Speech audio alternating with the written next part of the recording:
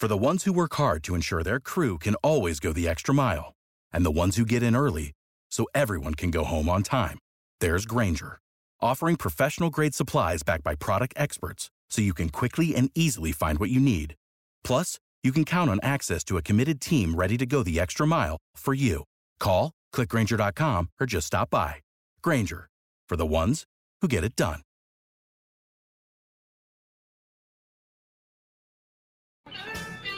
And a good morning, Birds fans. We appreciate you tuning in, being here at the start of Birds 365. We got to start somewhere every day, right? We start right here, 8 a.m. Eastern. That's Eastern for those of you West Coast Bird fans who jump on the Jacob Media YouTube channel and join the Mac and Mac guys. Jody McDonald, along with my partner, John McMullen, who looked like he got a little color out there at Birds Voluntary, although they had really good turnout, camp. Mr. McMullen, you got to invest in some sunblock there, buddy. You look a little red this morning. You know, I think that's the light. You know, I haven't seen the sun in 8 months. We weren't allowed to go to football games. So yeah, I'm gonna get burnt a little bit, but you know, you bite through it. It's not that big of a deal. But I thought we were going to call it a gathering, Jody. I like that term. We can go gathering. I'm sorry. I tried that one out there yesterday. You like that. Another gathering in South Philadelphia of the Philadelphia Eagles 2021 football team in this, sorry to say, transition year. We're just going to harp on that because we got the owner harped on it, not us. Exactly right. We're getting this one from the big cheese when we roll transition out there. It started at the top, and that's kind of what this season is going to be about. But as I mentioned at the gathering yesterday, pretty good turnout, except for a couple of veteran guys. I don't think anybody is surprised that Fletcher Cox wasn't there. Brandon Graham's already put his time in. Darius Slay, a no-show yesterday. This only year two of his Philadelphia Eagle tenure, and he hasn't been around as long as either Fletcher Cox or Brandon Graham. Was he conspicuous by his absence? I don't think so. He's an entrenched player. I don't think it's a concern. I mean, the one thing is, you know, Zach Ertz wasn't going to be there.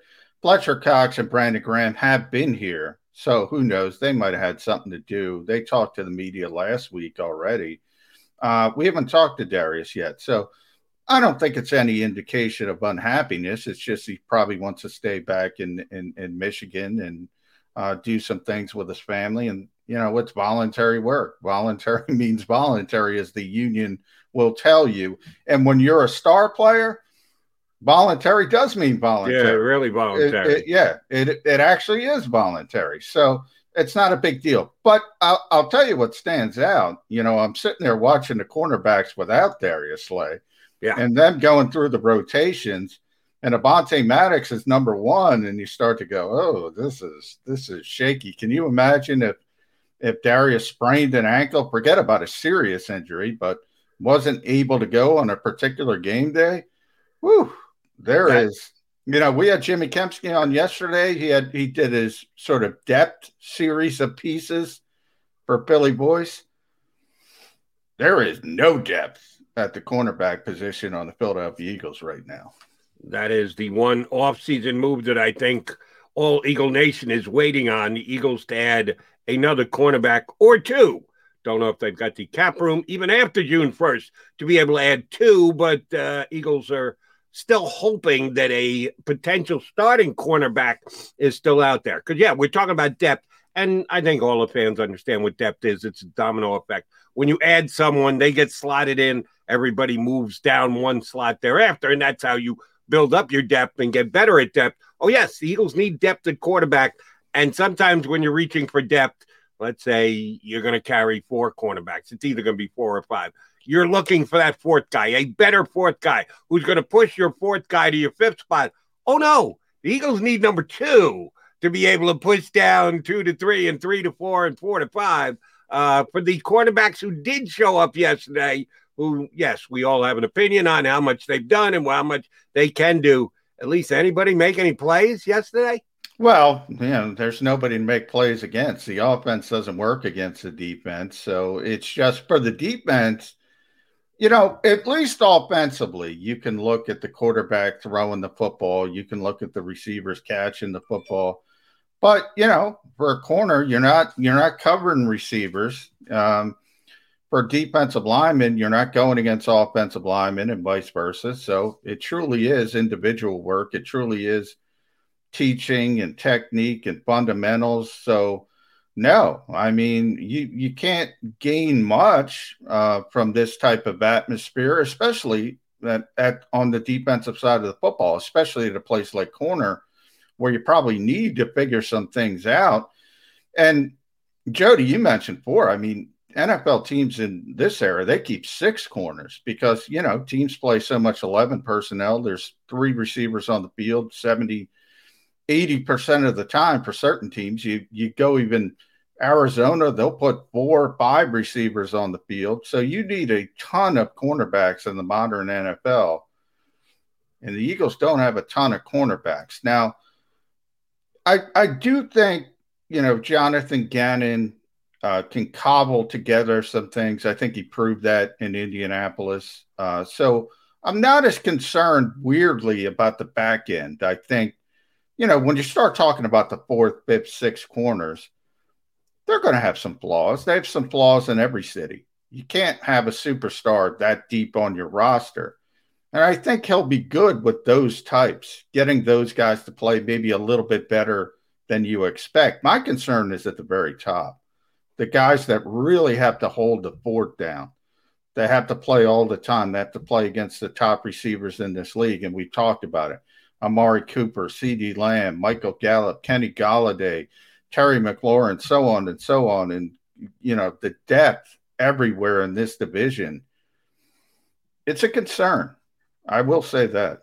Right. And week number 1 in the upcoming season would be the Atlanta Falcons, who may or may not have Julio Jones there. It's one of the reasons why I brought up Darius Slay. Slay was one of the Philadelphia Eagles who decided to go to social media and lobby for Julio Jones. He put out a tweet with Julio Jones Eagles and big googly eyes, like how good that would look, him in an Eagle uniform. Yeah, Darius, we can see through that. You just don't want to cover him week number 1 because if he stays in Atlanta, that will be your responsibility. You'll cover him in practice. That's not a problem. During the game, he could make you actually look pretty bad. You and I brought this up yesterday, the Eagles being involved. Anytime there's a big name out there, because of Howie Roseman's reputation, the Eagles' name is going to come up as a potential suitor for that player. It's got almost no chance of happening, right? Because of I would say most reason is that they just don't have the cap room, and creating the cap room would make it very difficult for them. Second reason would be they're okay with their wide receiver group. You can't be. When Julio Jones is available, he's going to go to the top of your list. Sorry, Devontae Smith fans, and you know how big a fan I am. Yes, he would even go above the number 10 pick in the draft this year because he's Julio Jones. But the Eagles have no wiggle room in here to get involved in any Julio Jones conversation, even if they do have extra first-round draft picks, if that's what the cost is going to be for Julio Jones, right?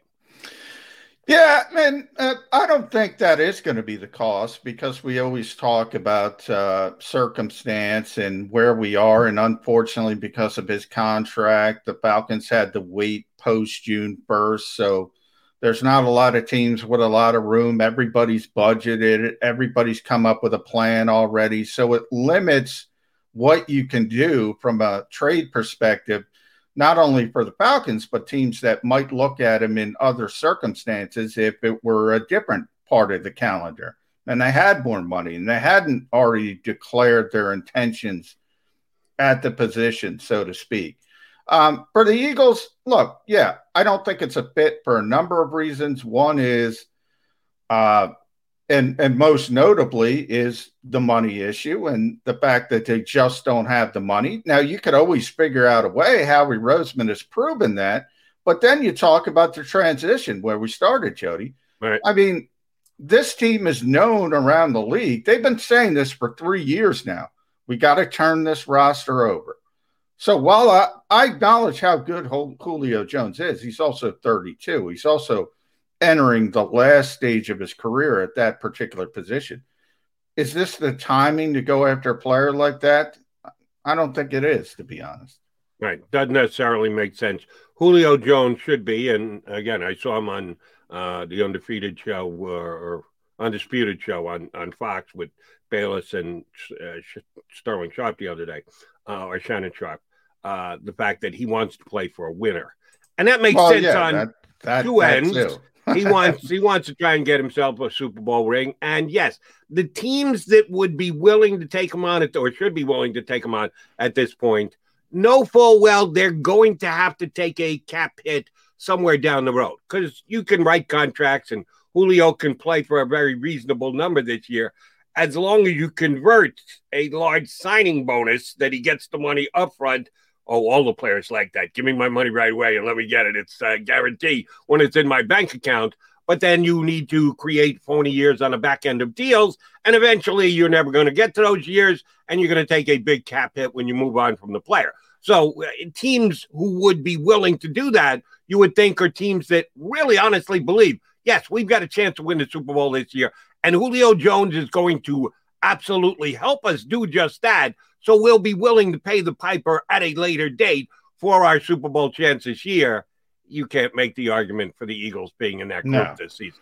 No, and the reason they're doing this with Carson Wentz and taking that dead money hit is to create flexibility for 2022 and beyond. So they're taking their medicine now. The last thing they want to do is take that horrible gulp of medicine and then say, oh, let's get another, so we have to take it next year, or let's keep going.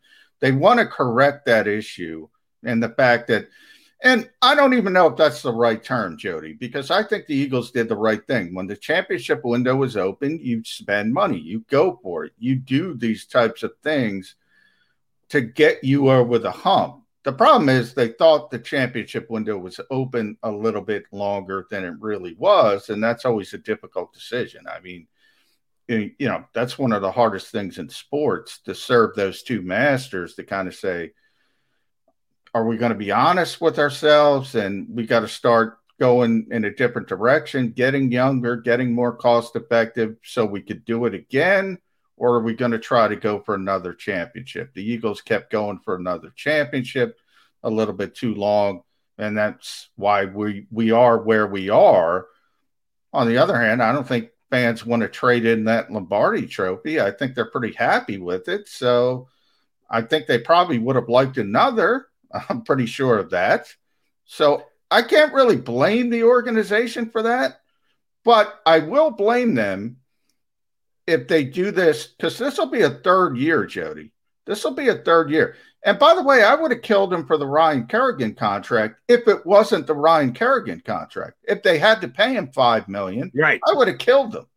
They paid him 1.36 under salary cap. That's great. That's fine. As long as it's not financially hamstringing you in the future, I have no problem with that. Julio Jones would hamstring them financially. You are 100% correct. And yes, this is a transition year. Bringing in Julio Jones would not be what we would think of as a transition move. That would be a win now move. And Ryan Kerrigan is a win now move, but you're right. It was so relatively inexpensive, you can't knock it. And I'm quite happy to have Ryan Kerrigan on this Eagles squad coming up this year. Yeah, if Howie Roseman needs to hear from somebody just to laser focus what he's doing during this offseason, which is still ongoing, he should probably call Ruben Amaro, because Ruben did the same thing. Just kept trying to stay with it. They stayed with it after their championship run. And yeah, it got him a whole bunch of playoff appearances, but never got him another World Series. And then they paid for it in 2012, 13, 14, 15, 16, 17, 18, 19, 20, and now in 2021. Because yeah, sometimes it's pretty difficult to get out of that hole if you do go for it too long. But I digress. You mentioned Carson Wentz and the price that the Eagles are paying this year. Somebody did tweet me, I think it was over the weekend, on Sunday it was, because they know that I was one of those who jumped on the we need to move on from Carson Wentz. Yes, you were. You were one of the few, by the way. I'll give you credit for that. I like Carson Wentz, and I thought Carson Wentz, when you're right, you're right. When you're wrong, you're wrong. You got to step up and admit it. I was wrong about Carson Wentz. I thought he was going to have a good year when the few dissenters started to pile on early in the season, which, by the way, yesterday, I watch the NFL Network when you and I are on the air. It's on in the background. The volume's down, so I don't really watch it. But I get to catch a little of Good Morning Football before you and I come on. So it's on when I get off the air. Do you know what they were re-airing yesterday? I hadn't changed the channel. Last year's Eagles-Redskins season opener. Ooh. And I had completely forgotten that the Eagles were up 17 to nothing. Yeah, Dallas Goedert, 20-some-odd yard touchdown grab in the second quarter to put them up 17 nothing. They look great. They look great early. That game fell apart like you talk about a house of cards. And Carson Wentz was part of that. But that week, I didn't blame Carson Wentz. Come on, all right, he didn't do it in the second half ball. He'll be fine. He's Carson Wentz. And it just kept getting worse and worse and worse. And at some point in the season, I had to say, it's not just the offensive line. It's not just Doug Peterson's play calling. It's not just the fact that the receiving core wasn't built up good enough during the offseason. It's Carson not being able to make plays and accurately throw the ball and make a big play in a big spot. So I had to admit that Carson Wentz wasn't playing like I thought Carson Wentz would. And, yeah, he got so bad, I say he needs to be replaced. I would have gone to Jalen Hurts at least a week before, if not 2 weeks before. So, yes, the Carson Wentz defenders, who I was one of for a period of time and got off that train, are still ticked off at me that I did get off the Carson train. But you got to call it the way you see it. So one of those guys decided to tweet me this weekend. They enclosed, and I forget what betting outlet it was. Could have been FanDuel. It could have been DraftKings. I don't remember who it was. But it was one of the major betting outlets. Posting odds for NFL Comeback Player of the Year. And one of the favorites already at this time is none other than Carson Wentz. And he tweeted me along the lines, you want to make some money, Jody, get back on that Carson bandwagon. Comeback Player of the Year this year, Carson Wentz. And I knew that it was just him pimping me and giving me a hard time and trolling. And I get it. And that's what Twitter's all about. And I read it and I roll my eyes and I move on. But it was a decent point. Here's the reason why Carson Wentz can actually win Comeback Player of the Year, John. Tell me if you agree or not. He was so friggin' bad last year. Yeah. He doesn't have to be all that good this year to be Comeback Player of the Year. Well, by the way, I don't even think he should be Comeback Player of the Year, no matter what he does, even if he's an All-Pro, simply because that award should be somebody coming back from an ACL tear like Nick Bosa or somebody of that nature, somebody who's overcoming something, not playing poorly. Playing so disastrously, people are saying, oh, he's going to make a big comeback from the depths he fell to. I don't even think he should be involved in that conversation. I know he will be, though, because it's a quarterback. And if he plays well, he will be at the top of that. So if you do win some money, that's probably a decent bet if you do want to win some money. But I don't even think he should be in the conversation. He benched himself, Jody. He benched himself. And the fact he's angry, I mean, this team gave him more rope than he deserved. Oh, yeah. On field, not, off the field, we can have a different discussion. Right. And I disagree with you about the comeback status. If you were really bad, if you were really good at one point and then became really bad and became really good again, yeah, that to me is a comeback player. Well, I got no problems with Carson. I think it's a different award. It depends on your definition. I think it's for somebody overcoming somebody like a Nick Bosa. Now, but I'll use that as an example because I think that's one of the best players in football overall.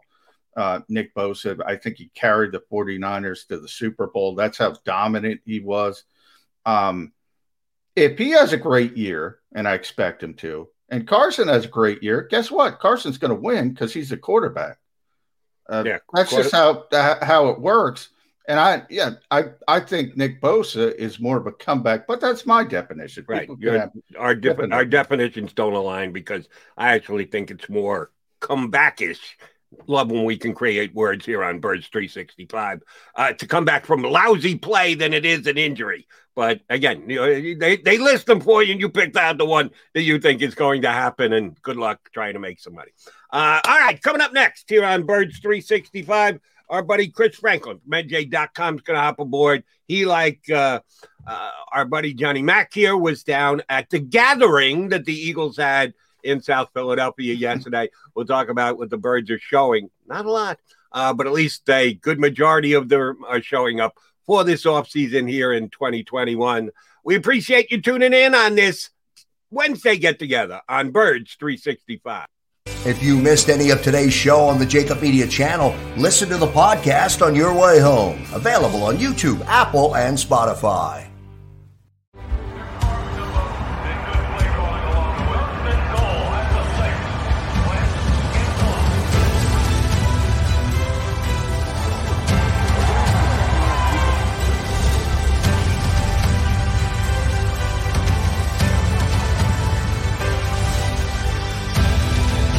Field of life, First Trust Bank is there for you. 7 on 3. 1, 2, 3. Because Philadelphia dreams deserve a Philadelphia bank. The International Brotherhood of Electrical Workers, Local Union 98, is a proud sponsor of The Labor Show with J. Doc and Krause every Saturday night from 6 till 8 p.m. IBEW Local 98's highly trained and superbly skilled electricians are the best in the business, setting the highest safety standards in the electrical industry. So when you're planning your next industrial, commercial, or residential project, choose an IBEW Local 98 union contractor. Learn more at IBEW98.org. The future waits for no one, so we refuse to wait for it. We're not just pilots and engineers. We are pioneers. Today, battles are waged in nanoseconds, and planes are piloted from the other side of the world. We turn night into day and fly missions in space. The future's not coming. It's already here. This is the future. Join us and be the future. The savoring taste of a good bag of beef jerky is so enjoyable at any time of the day, as long as you can find it. Here's what we suggest. Pure Bull Beef Jerky is our answer, and soon it will be yours. Locally produced in the Philadelphia region, this high-quality, healthy protein snack is easy to secure. Go to steersnacks.com, and you'll see hot garlic, tropical heat, Pure Bull dry rub, and our favorite, Huck and Fod. What's that? Huck and Fod. Go now to steersnacks.com. Welcome to the Wildwoods, the perfect place where you can safely do everything or nothing at all. Catch a wave, take a nap, go for a drive, grab a bite. It's your vacation, and we're doing everything we can to make it a safe one. The Wildwoods. Your vacation, your way.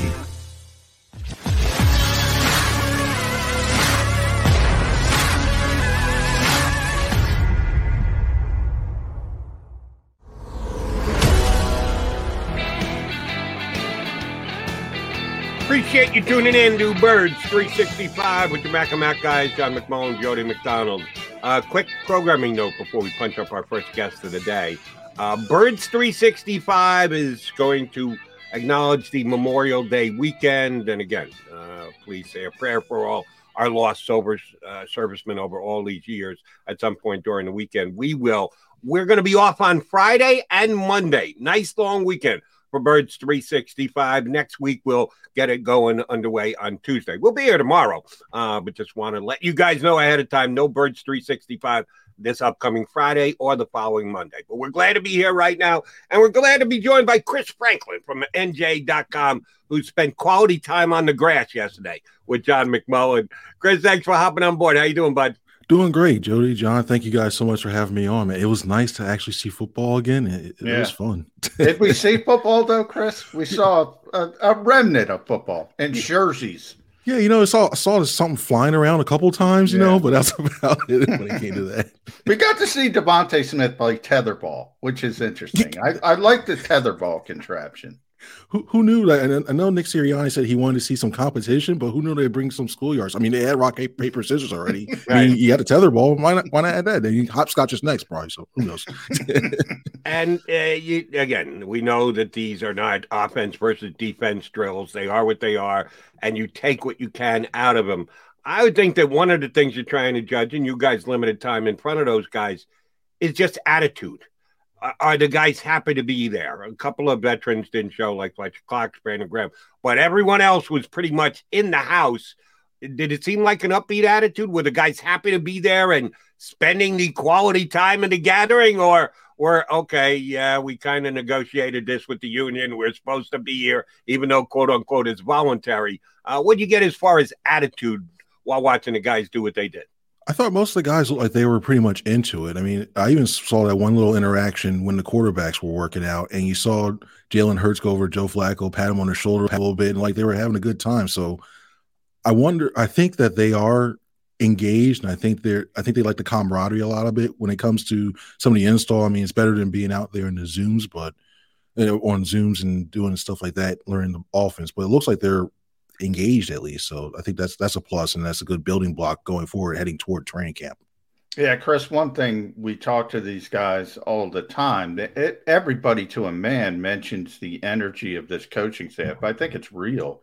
I think it's evident these guys, and I think it was targeted by Jeffrey Lurie. For whatever reason, everybody's got a shelf life in the NFL. Maybe it was time for Doug Peterson. I don't necessarily agree with it, but do you see that, the energy of this coaching staff out there? Because it kind of stands out to me. Oh, yeah, you're jumping around. You see them jumping into drills. I mean, you see Nick Sirianni working with running backs. He's trying to make them juke one way, tell them how to get out. You see all these coaches getting involved. And you see it from time to time when it comes to these position drills, but when you see somebody using that much energy involved, say, hey, you know what? He's going to juke to the left and really get it on them. I think you really do see that a lot. And you hear it when we talk to a lot of guys. I mean, you hear them say they're really impressed with the energy. And I think it's really starting to bleed onto the practice field. Chris, when Jonathan Gannon had his first media availability last week, he said something that I liked a lot. I've always believed that the best coaches don't have a stone cold philosophy and they're going to make their players fit the way that they think things should go. That there's got to be some flexibility in there where you tinker with your philosophy and your system and your scheme to fit the talent that you do or don't have on your roster. And Jonathan Gannon said just that. What can he learn about the talent that he does have and their abilities and capabilities with these quote unquote drills that they're doing now? Or do we have to wait until camp actually opens next month when they can actually start to come up with fits for a potential scheme or a system on defense? Well, him just saying that at the beginning is a far cry from the Chip Kelly years where you see what happened. But I think a lot of stuff, I don't think you won't really truly know. I think to see that 7-on-7 and 11-on-11s, because I think you build a lot of chemistry and you start to feel how guys play off of each other, and especially in the secondary, where you start, if you know one guy's going to jump on one route or another one. So it's not so much that you can learn a little bit, but I think a lot of it's going to be relying on tape and just guys' physical talents to see if they have speed to play from certain position going from one to another. But it might be a little bit before you can see that. I mean, and even then, when they finally install, it may take a couple games into the season to finally see these guys feel comfortable enough and then go for and be at the best of their ability. So I think that's where they're at right now with it. Now, Chris, kind of piggybacking off Jody's question, but the offensive side of the ball, we got to talk to Jalen Reagor after practice. Now, I want to get your thoughts on this because I took it one way. He kind of said, I'm going to play a lot in the slot. And then to me, backtracked really quickly and said, uh-oh, I probably shouldn't have said that. Did you get that feeling? Or am I making too much out of that? I saw a little bit. I also thought when he said he wanted them to learn all the different all the different receiver positions, I thought that was key as well too. Because that was almost a way to say, hey, you know what? Oh, slot. Oh, wait, you know what? Well, we all are going to be like X. I'll play the Z. Yeah. So they shift around. I'm coming to that. For him, I think the slot's not a bad spot for him to be at. I think he's going to be there a lot. I really do. And using his speed, everybody knows his speed, and if they use a lot of these quick screens and the balls get swung out to him quickly in the slot, that fits perfectly for him. He's got the speed, he's got the agility to use. So if he's in the slot a lot, I think that benefits him a little bit more. And you have Smith, who's able to get off the line and use his quickness and his abilities to break press coverages. So I think that's forever. I think it helps Smith, and I think it helps Reagor. See, I read that completely differently because To me, him stating, I'm going to play in the slot. And, but we'll be playing everywhere because all the wide receivers will be playing everywhere. I read directly into that.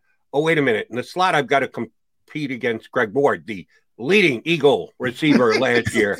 The top touchdown receiver for the Eagles last year. Whereas outside, I'll be competing with J.J. Arcega-Whiteside. So, okay, maybe I better skim that back a little bit for my own good so that everyone knows what perspective I'm looking at this upcoming season. And now, Rager's going to play where Rager's going to play, and he's a former first-round draft pick. So if that is a good position for him, he's going to get a lot of slot time, which is exactly the way Nick Sirianni and Shane Steichen should be looking at going into this season.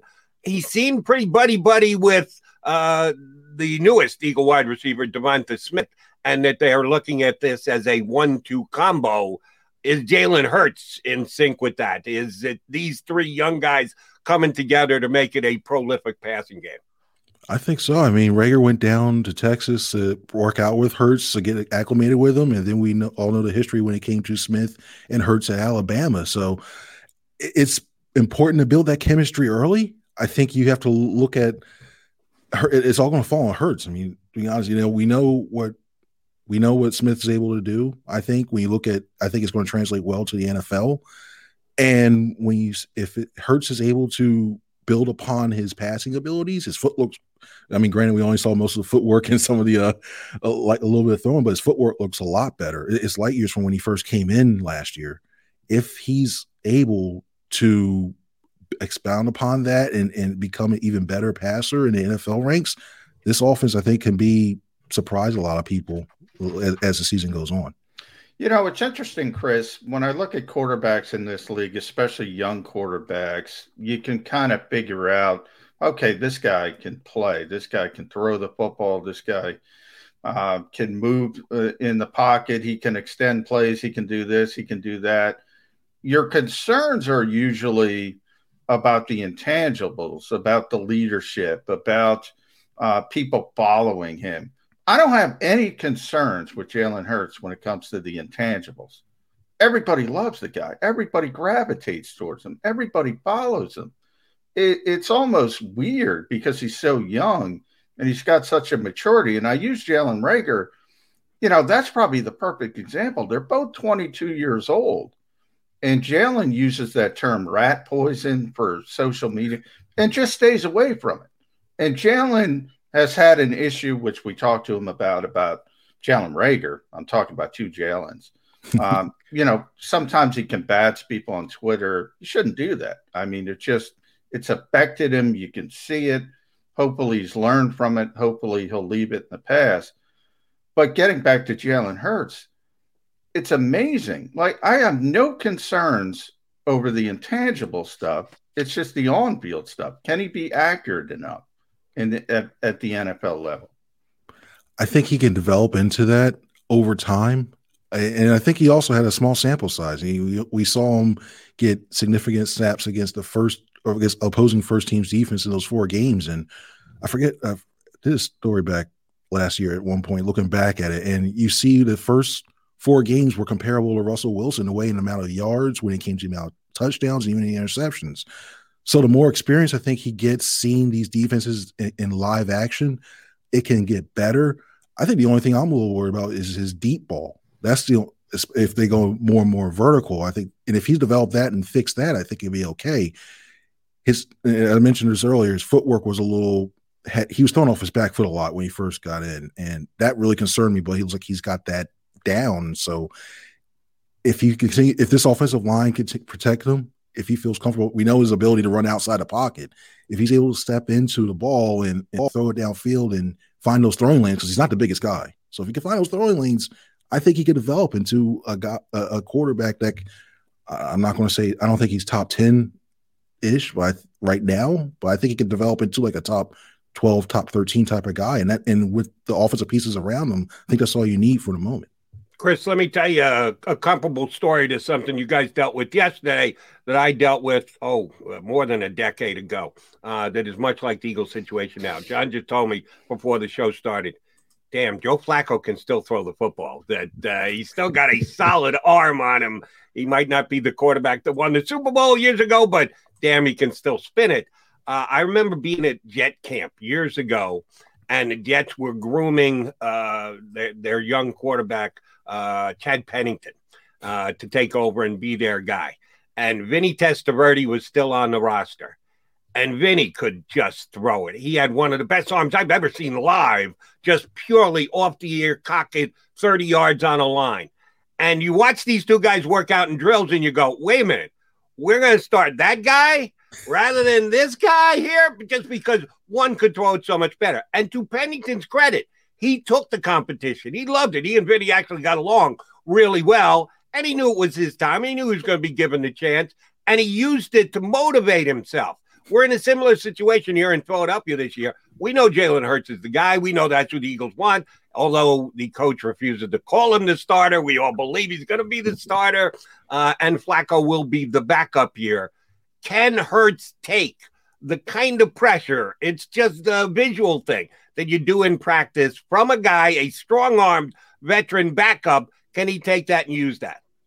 I think so. And I think it's also the ability, his leg ability helps the offense a lot more. I mean, you see the arm, you see Flacco's arm, and there's no thing, it's strong. He was putting some things on his zips, like flat footy yesterday. I was like, okay, yeah, this guy can still play a little bit.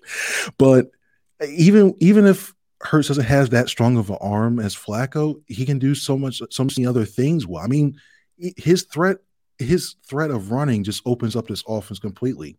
I mean, it opens up running lanes. I think if you do look at the read option ability that Hurts can provide with Miles Sanders, that opens up running lanes. So I don't think he has to focus necessarily on, hey, you know what, this guy has a strong arm, because we've seen so many guys, and Christian Ponder, stuff like guys like that. Yeah. You see the arms, stuff like that. I mean, not putting comparing Flacco to Ponder, but when you could just see somebody's arm, you go, oh, wow, this guy's arm and you know that. But I think he adds so many elements to his game that he won't have to worry about Flacco.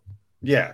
I just brought up Joe because, we were talking about the coaches, Chris, jumping into drills, and Shane Steichen was jumping into some of those quarterback drills. Yeah. And the poor guy's catching slants, and I'm like, oh he's going to get a dislocated finger catching Joe's.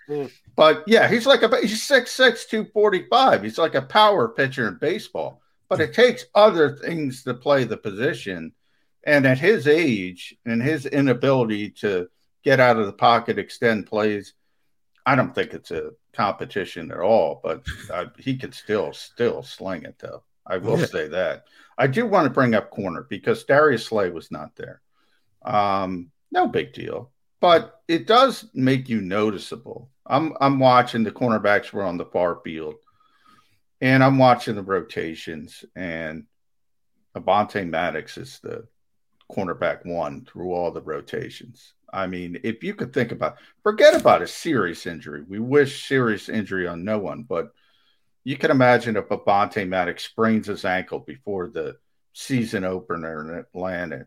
Julio Jones isn't traded. You have Julio, Calvin Ridley, Kyle Pitts, and Avonte Maddox is your cornerback one. Can this team go into this season without adding maybe multiple bodies at cornerback? They need another veteran one, and Steven Nelson is still. If I'm Steve, I know Steven Nelson's playing it right, making people wait and driving his price up. And also, I think he's the number one. He's got to be the number one target for them, because right now, I still see Maddox as still an inside guy. He mentioned yesterday, like when we were talking to him, he's using his eyes more to improve and get to the right spots, and he's working on some things. And the team seems to be, by the way, the moves that the team's made so far, it seems like they're comfortable with him being an outside corner. I just personally think he's a little bit better on the inside. And if you add a guy like Nelson on the outside, it just makes that secondary a lot better. So they still do need to add some pieces. I mean, Zach McPherson is still unknown. We haven't seen him in an actual game himself right now, and for all we know, he could be good, but he's still a rookie, and rookie cornerbacks tend to struggle early. So they still need to add, in my they need to go after Nelson and do whatever they can to get him, because if not, it's going to be that opening day matchup could be really tough. I mean, I look at Jeffrey Okudah from last season. I think he was the 3rd overall pick, and he struggled mightily. Yeah. And I see people, God bless them for the optimism, thinking Zach McPherson as a 4th round pick can go out there and play at a high level as a rookie. Howie says hope is not a strategy. That is not a strategy in my estimation. It's really, because all it's going to take is the first double move, and then you don't want to lose the guy to lose confidence early on, and then it just snowballs. So they have to get another steadying force. And another name, I'm shocked. I don't think he would come back, but Nickel Roby-Coleman's still sitting out there too. I don't think he'd be the number 1 option, but if it gets closer to the season, you still don't have a veteran corner, you may have to bring him back for at least for another year just to shore up some things. So it's do tough. You think, and this is pure speculation, none of us really know, so I'm asking you guys to look into your football crystal ball a little bit here. We're going to continue to debate how much input the coaching staff, mostly the head coach, is going to have on who's going to play. We know that the general manager is going to be in consultation with who's going to be active, who's going to be on the roster on any given Sunday. But when the game is ongoing, you're hoping that the coaching staff is making the decision as to who's going to play. We don't know that yet with the relationship between Nick Sirianni and Howie Roseman. Do you think rookies will be given that big-time shot this year? Because it is a transition year. The owner did tell us that the Eagles did make the draft picks that they made, and they were Howie draft picks. How do you think, for a rookie coach, rookie status will impact who is or isn't going to play for the Birds this year? I think they will see a lot of the young guys get a lot of playing time early. And the reason to say that is, especially with all those picks, if they don't make the move to get the big name quarterback like Deshaun Watson, use all those picks next year, they have a bunch of first rounds. I think they want to see what they have and then start to build, really use all those assets to build for the next year. Overall, if I had to put the crystal ball on there, I think Nick Sirianni will have a lot of say early. And then I think over time you may start to see more, hey, I think you need to go ahead and a little more of a lot more phone calls from the front office as the season goes on. I think we need to go ahead and put this guy in to see it, because I see it. Nudge, nudge, wink, wink. So I think there will be a lot of playing time with these young guys. Chris, you brought up the name, so I'm going to have to go down this road. Deshaun Watson. I've thought about it from Jalen Hurts' perspective. Look, he's going to be the starting quarterback of this team. We just talked about it. I think people are going to be surprised by the Eagles if the offensive line stays healthy. But long term, you talk about those 3 likely first-round picks, 2 right now, likely to become 3. All the money they're going to have by taking the harsh medicine on the Carson Wentz contract, they can go get any quarterback they want next offseason. Can Jalen Hurts do anything this season to take that off the table? If somebody like Deshaun Watson becomes available, becomes free of the legal implications, that's a top 5 player. That's a top 5 quarterback. Can he do anything to say, oh, we're not going to look at Deshaun Watson for the Philadelphia Eagles? If he's able to make this offense into a top 10 offense and he shows that he continues to improve, especially later in the season, and the team is somehow within, probably say, in a wild card hunt, I think he could. I think he can. I think he has the tools necessary. I think he has the tools to be a really good quarterback in this league. And if he's able to be in the top 10, I think if that offense is the top 10 and it shows a lot of promise, you can look to use those assets elsewhere. Now, if he comes out flat and the offense sputters and you make some questionable decisions and you're wondering, like, well, wondering why he's throwing into double coverage all the time and he's among the league leaders in offense, or say he has a Carson Wentz type year last year, then I think the calls are going to go a lot greater, and then they're looking to bring in Watson. They'll have Houston on speed dial trying to talk in the offseason, but I think if he's able to, if that offense is really humming during the season, I think Howie Roseman and the rest of that front office are going to look to use those assets elsewhere. And I like the way that you stated it.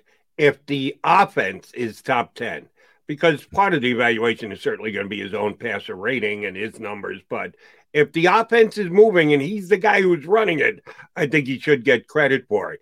But for that to be the case, others are going to have to step up. Certainly the running game, Miles Sanders, guy's ability to make plays above and beyond the quarterback. Part of that is the tight end position. And I know he was also somewhat conspicuous by his absence yesterday, and that's Zach Ertz. Nothing is certainly going to be decided at this point till a week from now when we get to that June 1st designation. And any move the Eagles make will be an easier pill to swallow as far as the salary cap goes. Did anyone mention Zach Ertz yesterday? Is he just a out of sight, out of mind guy? Or do you think there is the chance that the Eagles will still say, well, Zach, we're going to have a camp, and then the word mandatory will be attached, and you will be expected to show up even if you're not happy about it. Was anyone contemplating Zach Ertz yesterday? No, I think everybody was trying to figure out, see if Jack Stoll was going to be was a good backup ready to go. And it was weird. To be honest, it was weird not to see him out there. Everybody knew the situation, but it was just different because so many years you look and feel, oh, there's 86 right there. But I think it mandatory. I think he still sits out even if it's mandatory. I think the time is. I think he really is done in Philadelphia, and the only way I probably see him coming back is if no team whatsoever decides to offer anything to the Eagles. And I think even if Zach went out and talked, say, hey, you know what, we try to work these deals out, and he comes back and the Eagles will make like, hey, we're sorry, this happened. But I don't foresee that happen. I really think he played his last snap here in Philadelphia. Chris, I think the biggest competition for this team when training camp starts, and by the way, that's official, it's going to be July 27th. League is doing a whole league-wide thing, so just about everybody is starting on the same day. But it's going to be left tackle. It's going to be Jordan Mailata. It's going to be Andre Dillard. I know the fans want Jordan to have the job. I know the fans don't like Andre Dillard. I get heat for saying he's not the worst person in the world on a daily basis. How do you see that shaping up? Jordan has tremendous physical ability, but he's still raw. He's still, even though this will be his fourth year in, he was starting from ground zero. Is Andre Dillard going to be the left tackle of this team, or Jordan Mailata? I think Jordan Mailata is, and I say it for one main factor. Both are athletic, both can get out in space, and both are developing their technique. But I think the one thing that Mailata has that Dillard doesn't have is that nastiness you need in an offensive lineman. If you're going to be the left tackle, the guy that's tasked with protecting the quarterback's blind side, you need to have that nastiness, that edge that stops you from, let's say, hey, you know what? I'm not going to let you go by. I'm not going to let you beat me. I'm going to take the fight to you. And I saw that a lot more in Mailata than when Dillard was in there. And not to say that Dillard doesn't have that heart, but I see Mailata, it just seems like he has that extra intangible to when it comes to playing that left tackle spot. And if the Eagles can somehow get, I don't think Dillard, I think if that happens, they have to move Dillard in some way, because I don't think we saw what happened when Dillard went to the right tackle spot, and that was kind of, so you're going to have to move him. And there's value in left tackle. Maybe he goes somewhere else and he redevelops his career and it flourishes again, but I'd probably give the edge to Mailata right now. Maybe that's how you get a cornerback. People don't think about the trade market. Flip a left tackle for a cornerback. And left tackle has a lot of value too. Yeah. So that's a good way to bring him in. Good point. Well, the Eagles can put themselves in the best position by both of those guys playing well in the preseason, and the decision coming down if they're going to wait till then. My guess would be it would be late in the preseason, right before the season starts. But the other team's going to want to do it earlier to get them up to speed. We'll have to see how that shakes out. I need your opinion on the aggressiveness of this Eagles defense. This is something John and I have discussed previously on the show. I've been in town watching the Birds longer than either of you two guys. I think I know what Eagle fans like to see. On the defensive side of the ball, they want aggression. They want sacks. They want hard hits, too, which is not really part of the National Football League anymore. So they've already had that taken away from them. So Eagle fans just want to see sacks. Reggie White would bring the house up at the vet as much as Randall Cunningham ever did, because this is a defense-crazed town, always has been, always will be. That's why I like the Ryan Kerrigan signing, because I do believe he will get sacks, and it will get the hometown crowd excited on days that the Eagles are playing down in South Philly. The way the defensive coordinator is going to deploy his players certainly fits into that. Johnny Mack was a bigger Schwartz fan than I was. I thought he was a good defensive coordinator. John thought he was better than good, top guy, and one of the top guys in the league. I don't want to speak for Johnny. He can speak for himself in a second, but he's a bigger Schwartz fan than I was. Because I'm not sure he was as aggressive as I wanted to see or I thought Eagle fans wanted to see. Is Gannon going to be aggressive? Is he going to be a bring-the-house guy, blitz on most obvious downs, bring it from everywhere, corner, safety, linebackers, and the like? How do you think his defense is going to play on 3rd and long? He said he likes to mix them up, but I really like if he's from the true Zimmer school of defense. I'm really excited to see how he uses that double A gap blitz and how the two linebackers coming up the middle and threatening to go, and because it just creates so much chaos for the center and the quarterback, whoever's signing those offensive line protections, because if you're quarterback, you're looking like, okay, I have to worry about these two linebackers coming up the quickest way possible up the middle. And then, oh yeah, since they're coming up that way and the line adjusts, then you have the defensive ends. You have Brandon Graham, Josh Sweat, Derek Barnett, or Ryan Kerrigan coming from the outside. I mean, I think they could still get a lot of pressure from their front four, but I wouldn't be surprised they blitz those linebackers a little bit more. And I think we see Jacoby Steve as well too. I mean, I think if he proves himself that he can play a lot, and him being like that in that quasi big nickel coming in at the linebacker, you have him come with his speed coming possibly out. There's so many combinations they can do. So I think Gannon definitely will be aggressive. I still think Schwartz was a good, and I know it's going off a little bit. I still think Schwartz was a good defensive coordinator. I mean, the ultimate goal of the defense is to stop people and not let them score points, and he was able to do that. I think if Gannon's able to do that and be aggressive, I think he'll be beloved in this town. So I think we will see a lot of aggression out of Gannon. All right, last one from me, Chris. Thanks for joining the show. Read Chris and NJOnline.com, also with other friend of the show, Mike Kay. But to follow it up on Gannon and Mike Zimmer and that philosophy, my concern, and I love the A-gap blitz. I love the overload blitz that Zimmer uses, but he's using Anthony Barr and Eric Kendricks. He's not using Alex Singleton and Eric Wilson. When he did use Eric Wilson last year, didn't work too well because Anthony Barr wasn't in there. Aggression can work both ways. And the one thing is, if you blitz and you don't get there, all of a sudden that back end with no cornerbacks is left open. So from Jody's perspective, from my perspective, I think we're going to see more cover 2 and cover 3 than anything from Jonathan Gannon. You can see that, but also when it comes to this, I think a lot of these guys being more speed guys, unders guys, and fast guys, I think he can compensate sometimes. So if you still run a cover 2 and on the back end and protect the safety's protected and go man on the outside. I think you can still. So there's little ways you can go ahead and disguise it and utilize it, but even if you don't get home, I think the linebackers and secondary, they have enough speed and to keep up with some of these receivers now.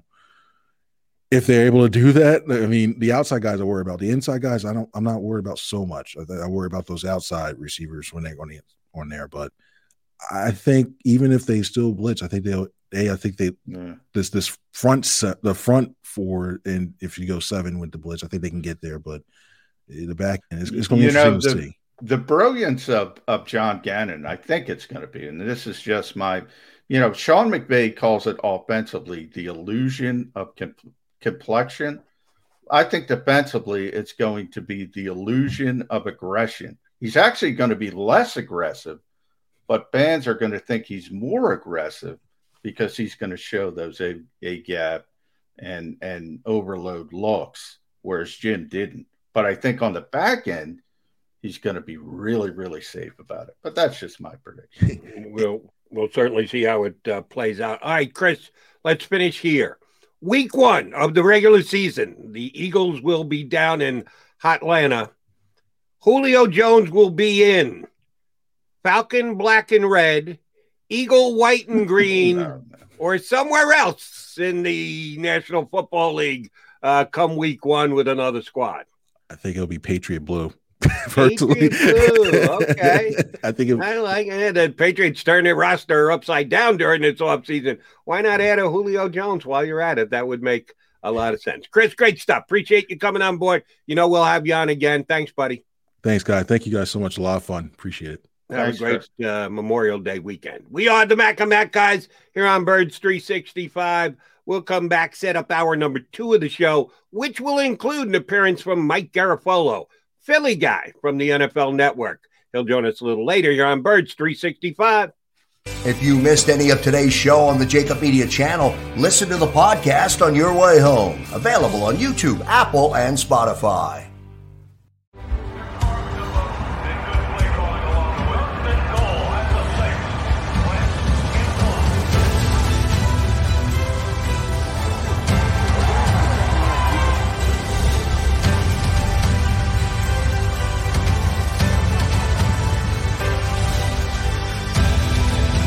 Field of life, First Trust Bank is there for you.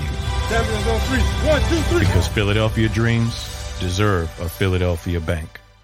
The International Brotherhood of Electrical Workers, Local Union 98, is a proud sponsor of The Labor Show with J. Doc and Krause every Saturday night from 6 till 8 p.m. IBEW Local 98's highly trained and superbly skilled electricians are the best in the business, setting the highest safety standards in the electrical industry. So when you're planning your next industrial, commercial, or residential project, choose an IBEW Local 98 union contractor. Learn more at IBEW98.org. The future waits for no one, so we refuse to wait for it. We're not just pilots and engineers. We are pioneers. Today, battles are waged in nanoseconds, and planes are piloted from the other side of the world. We turn night into day and fly missions in space. The future's not coming. It's already here. This is the future. Join us and be the future. The savoring taste of a good bag of beef jerky is so enjoyable at any time of the day, as long as you can find it. Here's what we suggest. Pure Bull Beef Jerky is our answer, and soon it will be yours. Locally produced in the Philadelphia region, this high-quality, healthy protein snack is easy to secure. Go to steersnacks.com, and you'll see hot garlic, tropical heat, Pure Bull dry rub, and our favorite, Huck and Fod. What's that? Huck and Fod. Go now to steersnacks.com. Welcome to the Wildwoods, the perfect place where you can safely do everything or nothing at all. Catch a wave, take a nap, go for a drive, grab a bite. It's your vacation, and we're doing everything we can to make it a safe one. The Wildwoods. Your vacation, your way.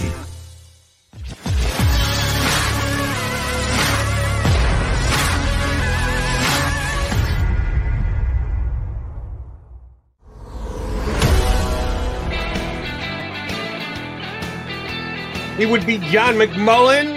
I would be Jody McDonald. That makes us the Mac and Mac guys. This is Birds 365. Still got an hour left to go on this Wednesday edition. Appreciate Chris Franklin hopping on with us, talking all things Birds. Down there at the gathering yesterday. How many of you guys were actually down there, J-Mac? I'm going to say about 20 or so. A little bit. I'm going to say 15 to 20 or so. Nick Sirianni said hello to all of us. A little dap for all of us again. So he's smart from that perspective. He understands where his bread can be buttered via the media. By the way, Jody, I heard something about Zach Ertz that is a little bit problematic. Really? For me. For a couple reasons, and it ties into the Jalen Reagor slot thing as well. We heard, and look, coach speak is coach speak. Ultimately, and again, I haven't written about this because it's only one source, but it's the radio, it's streaming. We can throw some things out there, and it's a one-sided source. So, Zach was told if he does come back, he's going to be the second tight end, which doesn't surprise me. Dallas Goedert's going to be the top tight end, and he was given supposedly a percentage of snaps, about 35% of the time, 35% of the time he'll be on the field, which is another reason he doesn't want to be here. My concern from the Eagles' perspective is the whole, we're going to take advantage of the players. We're going to build the offense around the strengths of the players. Guess what, Jody? If Dallas Goedert and Zach Ertz are here, well, your two tight ends are better than your three receiver look. Yeah. I say it all the time. Doug Peterson didn't want to play two tight ends. People think he wanted to play 12 personnel. No, he played 12 personnel because those were his best players. Right. Now, Ohio, ready for some quick mental health facts? Let's go. Nearly 2 million Ohioans live with a mental health condition. In the U.S., more than 50% of people will be diagnosed with a mental illness in their lifetime. Depression is a leading cause of disability worldwide. So why are some of us still stigmatizing people living with a mental health condition when we know all of this? Let's listen to the facts and beat the stigma. Ohio, challenge what you know about mental health at beatthestigma.org. If this coaching staff, if that's true, and it's a big if, I'm not saying it's completely true. If that's true, that concerns me. And then the second part was Jalen Reagor saying, I'm going to play in the slot before backtracking a little bit, which, by the way, I think he should. That's where I think he would be, like Chris said, the most successful. I think that's the spot you could take advantage of his strengths more. But again, we've heard this lip service of interchangeable parts, taking advantage of this. Just a little bit, throw that in the mix. A little bit of an early concern for me. If your source is good, and you know how good your source is, that said these conversations have been had, and I will at least give the Eagles this much credit. The best policy is always honesty, as far as I'm concerned.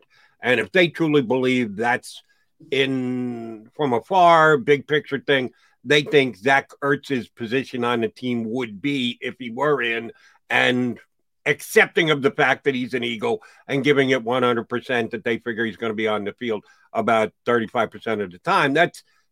He deserves to know that. He should know that ahead of time. Probably not what he wanted to hear. Zach Ertz, I'm sure, has still a top flight evaluation of Zach Ertz, despite the fact that his numbers were down last year, kind of like Carson Wentz. Well, why were the numbers down? Everything but it was me. Same thing with Zach Ertz. Zach, why were your numbers down? Oh, everything but me. Don't look at me. Look at everything else but. So he probably isn't going to be happy when he hears that 35% number. Is he going to do better than that elsewhere? If he is either traded or is released and then signs a free agent contract, is he still a 65, 70% of the time on the field snaps kind of guy? Boy, I think so. I mean, it's tough to project coming off last season. I think if he's healthy, this is one of the greatest, and I say that in all seriousness, this is one of the greatest pass receiving tight ends in NFL history. I think he's savvy enough and smart enough to be a tight end one in this league, especially because there's so few real old school tight ends. So the fact that he's not a great blocker, he's never been a great blocker, I think you get over that pretty quickly. I think everybody around the league knows their tight ends aren't going to be great blockers. So, yeah, I think he's going to play a lot. Depends. We'll see where he ultimately ends up. I don't think it's going to be here. That's pretty consistent. Everybody's been pretty consistent. I think he's moved on. I do find the number, that's my biggest concern. I find it hard to believe the coaching staff said you're going to play 30. They don't know. No coaching staff. So I find it hard to believe that they would throw out that number. That's one of my concerns. But it is a little bit weird when you add it into Jalen Reagor's comments of, I think there's been this narrative that Doug Peterson is very stuck in his ways and that this coaching staff is young and innovative and different, and they're just going to look at what they have. And I got to tell you, Jody, at the end of the day, they're going to be like every other coaching staff. And by the way, that's not a bad thing. They're going to say, this guy does this well, this guy does this well, this guy's playing here, this guy's playing here. I believe that from day one. I continue to believe it. Two things. Number one, your source, and I know you're not going to reveal your source here or anywhere else for that matter. You made it sound like the information of 35% was coming more from a coaching standpoint than a front office / executive standpoint. Is that the case? No, it's coming. It's coming. Well, how do I phrase this? It's not coming from a coach. I can say that. I find it. In fact, that's one of my issues with it. I find it very hard to believe a coach would talk like that. A coach would hamstring himself into saying, oh, this guy's going to play 35% of the snaps. Where I think there's validity to it. And, people, you and I can have a conversation, come out of it with two different stories. The validity to me is saying Dallas Goedert is going to be the tight end one, no matter what, right. Which I believe, which I wholeheartedly believe. And by the way, should be, because he's the one who's going to be here long term. So he should be. We talk about this transition phase. He should be. My only point about the number is coaches tend not to talk like that. That's why. But the larger and the more important part people should take from this is, I think, they aren't going to be interchangeable. It's going to be, again, what I just said. You do this well, you do this well, you do this well. Let's take advantage of what you do well and play you in these particular spots other than, moving around. Now, this has to be a hypothetical, which I wish it weren't, but it is. So we'll go from there. If Zach Ertz just decided to show up today for whatever reason, he decided, I need to play this year and I'm under contract to the Eagles. So, yeah, I got to show up and I got to prove that I had a bad year last year because of injury, because of a lot of other circumstances, not because my game has dropped at all. If that were to happen, isn't the mantra of the head coach competition makes everybody better? Isn't that one of his basic tenets? It's competition, so there should be a competition for tight end one, should there not? No, there shouldn't be. Why not? There isn't. It's all about competition. You and I have been talking about this. You tell me the head coach is lying to us already. He's only been here a couple months. He's already lying. I don't think it's a lie as much as a crock of but look, there is coach speak. We all know there's coach speak, and some people are better at obfuscating the coach speak, and I think Nick is better at that than, say, Doug Peterson. But yeah, for these people who believe that the 53rd man on the roster, Willie Howard, who just got signed yesterday, has a chance to beat out Fletcher Cox. Look, I got some real estate in Brooklyn to sell you. So that's very true. But Willie Howard, Fletcher Cox, Zach Ertz, Dallas Goedert. There's a little difference between those two combinations.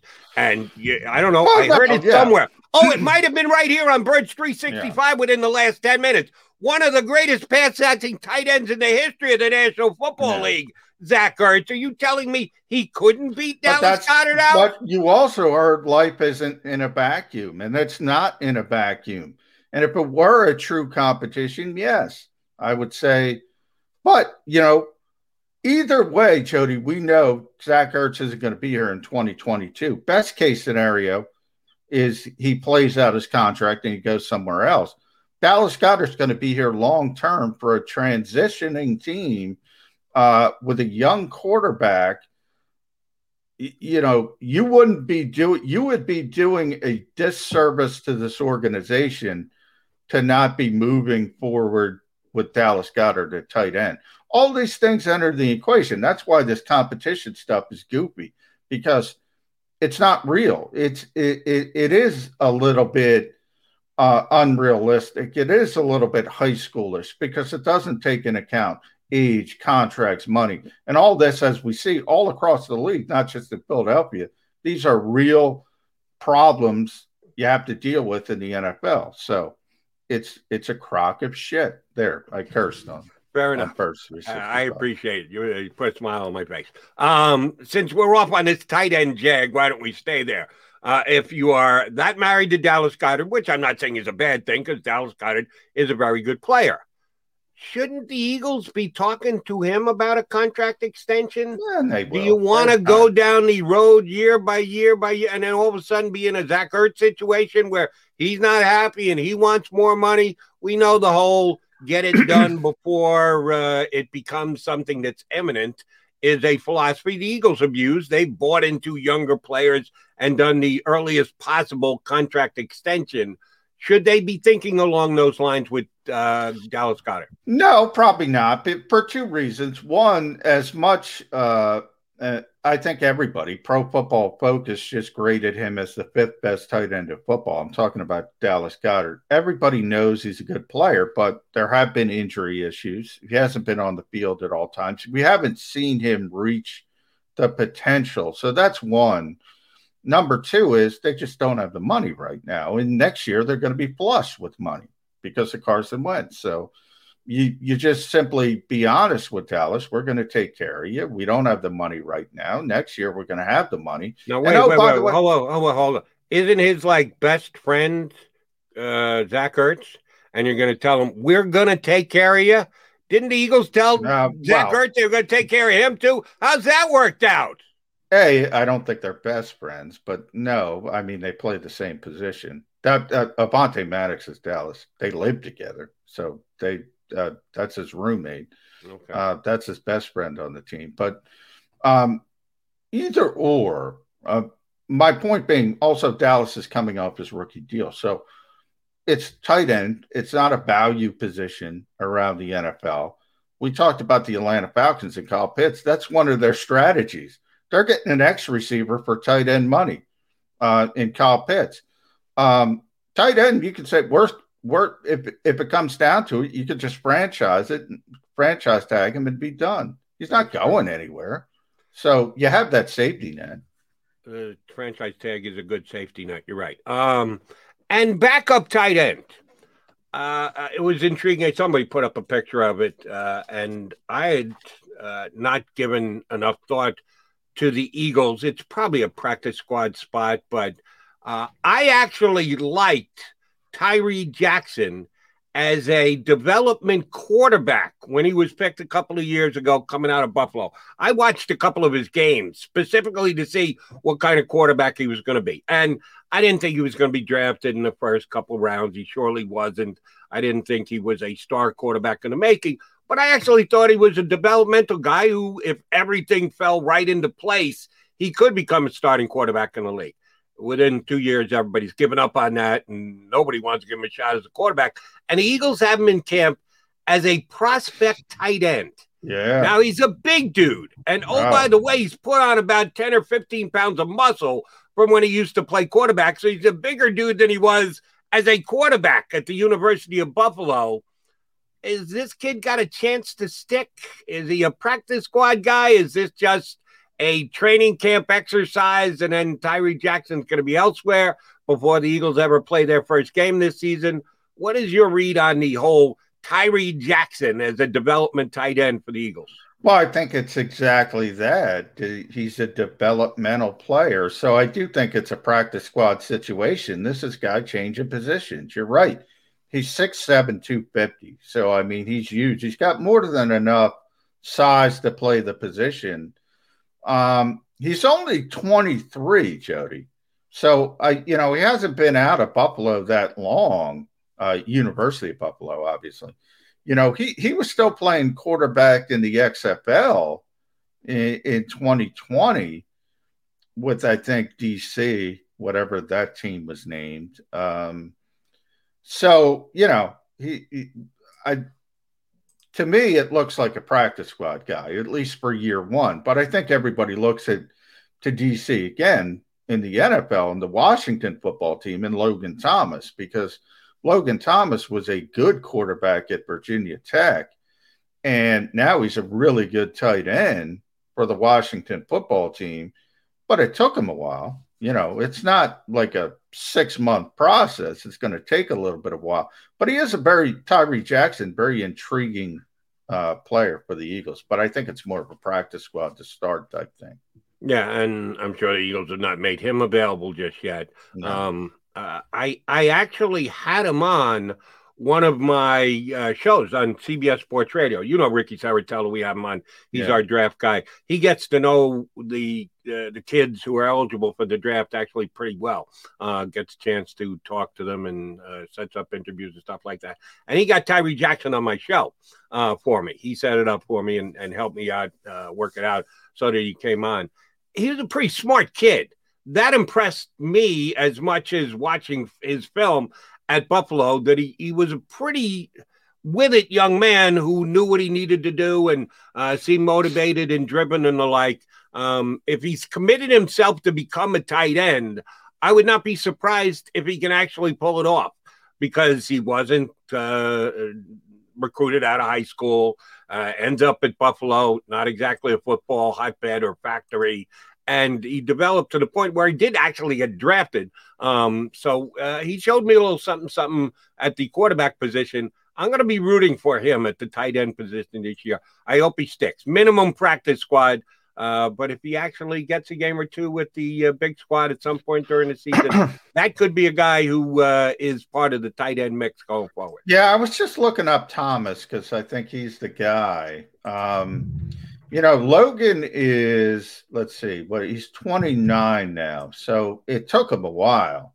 But he caught 72 passes last season. He was really good. Yeah, and remember that big number. Yeah, he was really good last season. How many receivers did the Eagles have who caught 72 passes last year? I believe that would be 0. That would be zippity-doo-dah. So yes, that if you're using him as a basis of comparison, that'd be a pretty good season. But the Redskins have always had good tight ends. Reed before him, into Logan Thomas. Their system just seems to work for the tight ends. The Eagles system used to work for the tight end when his name was Zach Ertz, and he was healthy. That's the other question I wanted to ask you. You mentioned Ertz and health and the like. How do we know if Zach Ertz is healthy? He's not going to show up for any of these camps. The Eagles are going to have conversations with other teams to try and trade him. I'm sure they're going to ask that same question that Jody McDonald's asking. Well, what is Zach Ertz's health actually like right now? Do you think he'll go and make himself available to teams if they want to see him? Is Zach doing any video stuff, getting his workouts on videotape that can be sent to other teams? How the hell do we know how healthy this guy is? Well, I think the bigger concern is age and tread on the tire. I mean, if you're a team that's looking at Zach Ertz, I mean, he's 30 now, so he's on the wrong side of 30. Like last year, the injury was the high ankle sprain. So, I mean, that I don't think is a huge concern for teams. He's obviously healthy from that. I think if you go back to 2019, the broken rib, the lacerated kidney, those were more serious, obviously, but you're far off that now. I mean, those are healed. Maybe from a mental standpoint you worried about, but Zach is completely over that. So I don't think it's health as much as age and a lot of tread. I mean, a lot of receptions, a lot of yardage, a lot of games over the years, and that's always going to be a concern. And we like to speculate here on Birds 365. That's what they pay us to do, as a matter of fact. We will get a third leg of the speculation as to where Zach Ertz will be and what he can do in this upcoming season, if not here in Philadelphia. Guy who covers the whole National Football League, does it for the NFL Network, but a Philly guy at heart. Mike Garafolo is going to join us next here on Birds 365. If you missed any of today's show on the Jacob Media channel, listen to the podcast on your way home. Available on YouTube, Apple, and Spotify.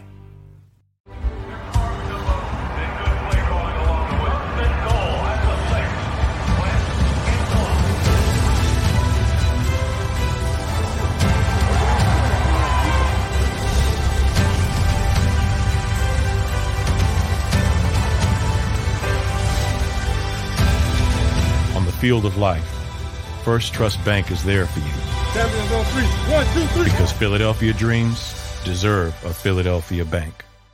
The International Brotherhood of Electrical Workers, Local Union 98, is a proud sponsor of The Labor Show with J. Doc and Krause every Saturday night from 6 till 8 p.m. IBEW Local 98's highly trained and superbly skilled electricians are the best in the business, setting the highest safety standards in the electrical industry. So when you're planning your next industrial, commercial, or residential project, choose an IBEW Local 98 union contractor. Learn more at IBEW98.org.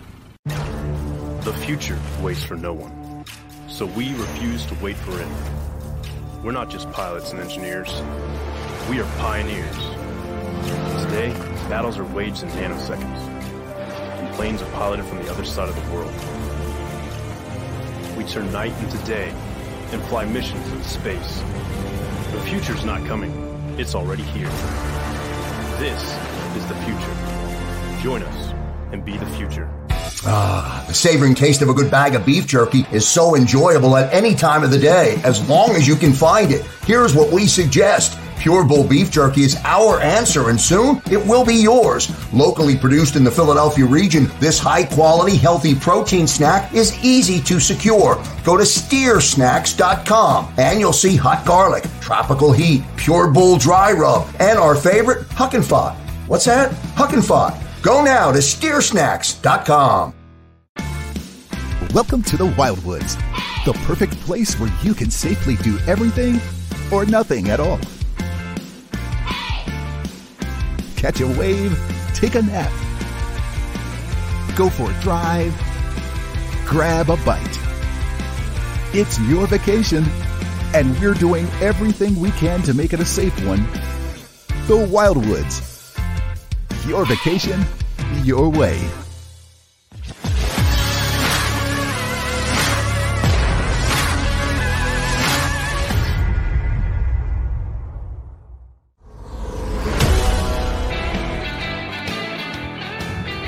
Mac guys here on Birds 365.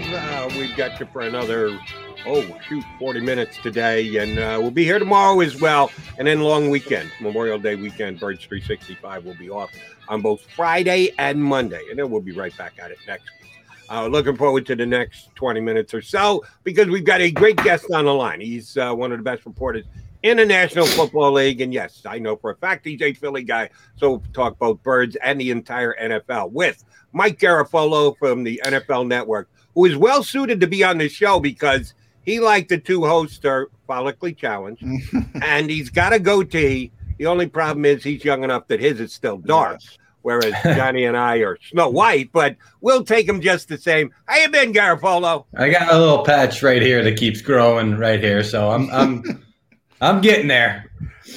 You're getting there, Mike. It's good to have you on. I think we have to start NFL talk right now in this league. Aaron Rodgers, and we'll get to Julio Jones. But I do want to take you down the Aaron Rodgers path because it's so interesting. And obviously, he was on SportsCenter. Everybody saw the clip, and Kenny Mayne was able to get him. But your perspective and how Aaron is handling this situation and his dislike for the organization. Let's be honest. That's where we are with the GM and the president. Yeah, I mean, listen, those are two different things to me. One, I think he's handling it terribly. And I hate to do the whole source guessing thing, but I mean, it's pretty clear that, his camp has let it be known what's going on there. So they've had a hand in it to the reporting to this point. So that's number one. Number two, I do understand his point, though. Certain quarterbacks, here's what I always find funny. Sometimes you'll hear a story about a quarterback having input into personnel, and it's portrayed as a negative, right? And then sometimes you hear it and it's portrayed as a positive, right? Like sometimes it's, Carson Wentz, it was portrayed as a negative, that he wanted certain things and he wanted to have input in these kinds of things. And then it's, Russell Wilson, kind of the same thing in Seattle, where they're not protecting me well enough. Well, they should listen to Russell a little bit more. And then, Aaron Rodgers wants targets and wants things around him because he knows that his days in the NFL are dwindling here. And they draft his replacement in the first round, which I know he said, by the way, it had nothing to do with the drafting of Jordan. That's not true. Yeah. What he meant was it's not personal to Jordan. Like, I've got nothing against him. I like him. But the actual drafting of Jordan Love, yes, that rankled him because he's saying we could have used that pick to get us a receiver in a deep draft and stuff to help us. So I do think he's not handling it extremely well, but I do understand his points and his concerns on this one. And, by the way, Packers practice yesterday, voluntary gathering. The top 5 wide receivers did not show. And they're saying it might just be a coincidence that that's the case.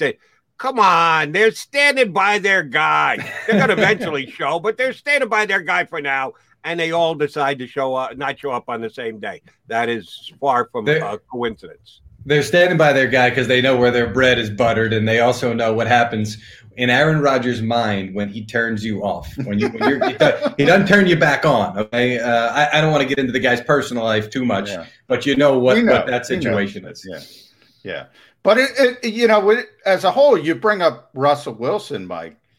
I do look at this and I say, where are we with quarterbacks in the situation that they want to be involved with personnel? I don't even think coaches should be that involved with personnel. I don't think there's enough time in the day, to be honest. I mean, so when you start saying, this quarterback deserves it, this quarterback doesn't deserve it, that gets into some murky water. I think if you're involving players in personnel decisions, it's probably not going to end up well. You should take their temperature at least, particularly when they're key players. And look, let's relay it to the Eagles, right? The Eagles did try to get Wentz's input at times. Now, there was also the coaching staff. There was too many chefs in the kitchen the last couple of years. That was the problem. But they also will speak to Fletcher Cox on the other side of the ball to see what he thinks about certain defensive players or, how's this working and all that. And to me, that's the way it should be. Now, again, the communication hasn't worked the last couple of years in Philly. But to me, if I'm a general manager, I want everybody's input. I don't want just the coaches telling me, hey, here's what we think a certain way about how things are going. I also don't want the scouts saying, well, don't worry about what the coaches are thinking because this is the way it should be for blah, blah, blah. It should be everybody who is a key central figure should have input to you. And that to me includes franchise quarterbacks. Now, don't expand that circle too far. Don't go to your nickel cornerback and see what he thinks about your edge rushers because now you're just going to have way too much information overload at that point. But I just, John, I understand what you're saying. They shouldn't be sitting in personnel meetings, but they should have their input. I really do believe you're paying them enough money. If you can justify, hey, you were paying him $30 million, at least make him do some general managerish work. If that's the way you got to do to tell yourself to sleep well at night, that's good. In case you don't know, Mike, and I'm sure you do, I am the king of the hypothetical question. I love the whole reading between the lines thing. I know all about you, Jody. I've been listening since yes, you do. 12 years old? Exactly right. So I'm going down the hypothetical road with you. If they got under the cone of silence in Green Bay with Murphy and Gutekunst and Aaron Rodgers, and Aaron said, listen, I can put all of this behind me, but you guys got to do just one thing to show me that you are dedicated to me. Trade Jordan Love. If you trade Jordan Love, we're all good. I'll get all the receivers on the phone. They'll all be here tomorrow. We'll all go forward, sing Kumbaya. It'll be great here in Green Bay. And then he got up and walked out of the office.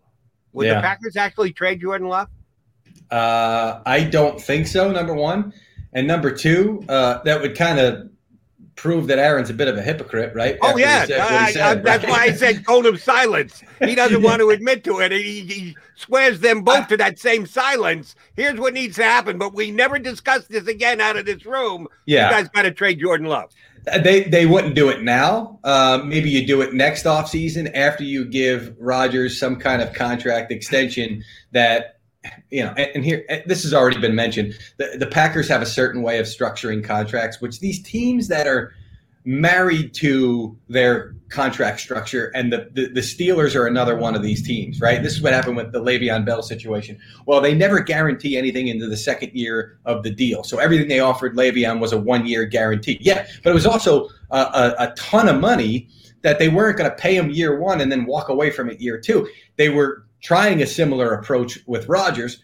Whatever you have to do to make this thing right from a financial point. If you're going to pay that money in year two, just guarantee it. Nobody's going to come in. Your third wide receiver is not going to come in and say, "Well, you guaranteed money in year two of Aaron Rodgers," because he's Aaron Rodgers. Okay, so I hate these.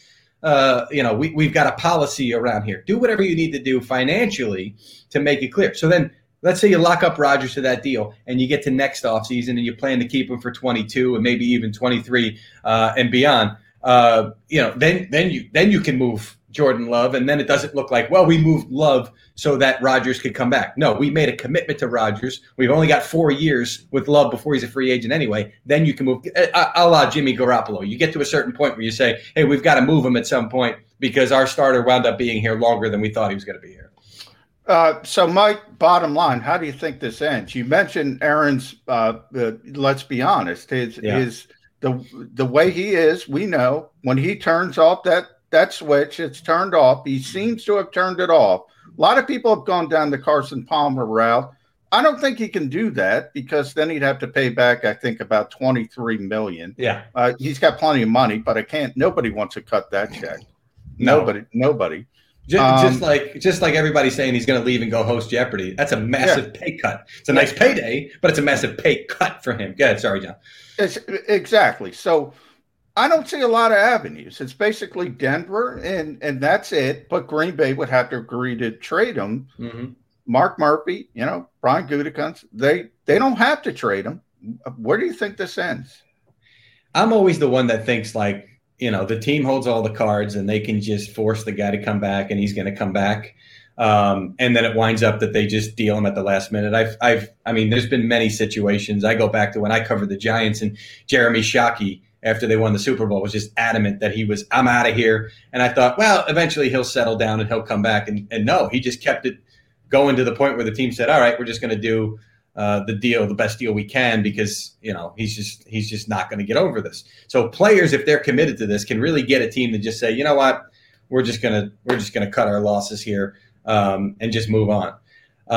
That being said, I do believe the new rules in the collective bargaining agreement agreed to last year are going to make it very difficult for any player to make a stance, because you're right, John, if he holds out, it's a mandatory fine that cannot be forgiven, that cannot be reduced. I think it was smart of teams to put that in the new collective bargaining agreement. I think it was a mistake by the union to let that happen, but they had to concede on certain things and probably said, how do we fight this and say, no, we want our players to have the ability to not honor their contracts. It's a tough argument to make. So I thought it was smart of the owners to use their leverage at the time to do that. I think he winds up back there. I think it's uncomfortable, but I think it was uncomfortable last year and he was the MVP of the league. This is a guy that's used to uncomfortable. I think he still can perform. I think they still can win games despite it. And then maybe we revisit it next offseason. That's my best guess. But if Aaron Rodgers might be sitting at home watching Birds 365 saying, you watch, buddy. I'm committed to this one. We'll see. All right. Speaking of watching, I watched Julio Jones show up on Undisputed the other day. Shannon Sharp fakes out the phone and calls him in the middle of the show. Yo, bro, you going to Dallas? He said, I'm out of here on Atlanta. He is determined to be playing elsewhere. Puts the Falcons in a tough spot that he announces it on national TV, and now they have to react. I'm hearing that the Falcons might not even be able to get a number one. I understand Julio's got a major contract, and there would have to be a renegotiation, and it might not be the easiest deal to make, but he's still worth at least a number one pick, isn't he? I know he's getting a little old, but he's still going for 1,000 yards every single year, unquestioned. He's still one of the most talented wide receivers in the draft. Falcons trade him. What are they getting back in return?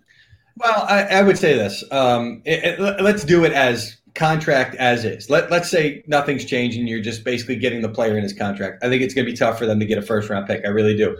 Now, that being said, there is a different value placed on, let's pick a team. These teams don't need it, but Kansas City or Tampa Bay. Let's go New England. Let's go New England because they're a team that could use them. New England's first-round pick, if they get Julio Jones, considering everything that they've added this offseason, that's a late first-round pick. And if you look at the success of late first-round picks, not that good, right? And so I think a lot of teams overvalue those picks. I'll give you a team that doesn't. Seattle. Seattle says we haven't drafted in the front half of the first round since I think 2010 was the last time they drafted in the first round, at the top of the first round. So they go, we're just going to use these picks for known commodities, right? And granted, Julio Jones is not Jamal Adams, who they got in the early part of his career. It's the later parts. You're only going to have him for a couple more years, and he's been a guy that's been banged up before. I could see a team at some point saying, you know what, we're going to be picking 25 or up, somewhere up there. Let's take a shot. Let's do it. And maybe you give them the first and you get something back. That's another way to doing it, to soften that first-round pick. You give them the first and you get back a fourth or something like that so that the trade chart tells you that it's really a 2. Because that's the other thing, too. If Atlanta takes a 2, they're going to want it to be a high second-round pick. Well, these teams that are in win-now mode are going to have potentially late second-round picks. So that's the way that you do it. Yeah. We saw it with a couple of trades. I forget exactly how the Carson Wentz trade computed. There's another trade that happened this offseason that I'm blanking on. Oh, Orlando Brown.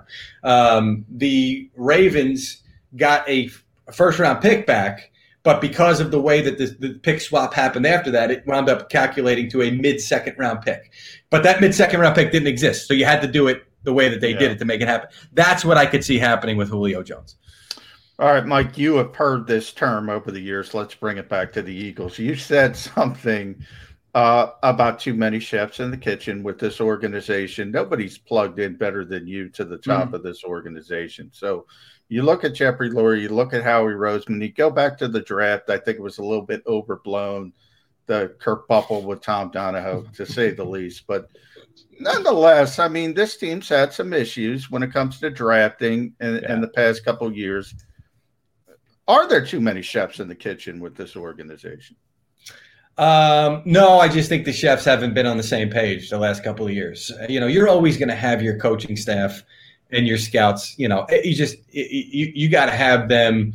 And a lot of times what will happen with the good organizations is the scouts come in, and COVID has completely screwed this up, but they'll usually come in around mini camp, right? So the draft happens.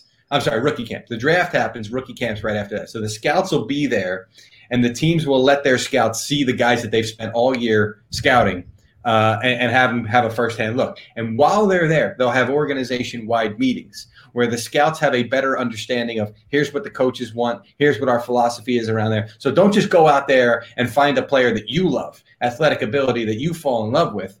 You need to understand our philosophy and how it all meshes together. The great organizations that know how to draft well do a really good job of that. And the Eagles try to do that. I'm not saying that they're not trying to do that, but it just hadn't happened with the previous regime. And I think Doug Peterson got to a certain point where he won a Super Bowl, and he had a certain thought in his mind about how much power the coaching staff should have.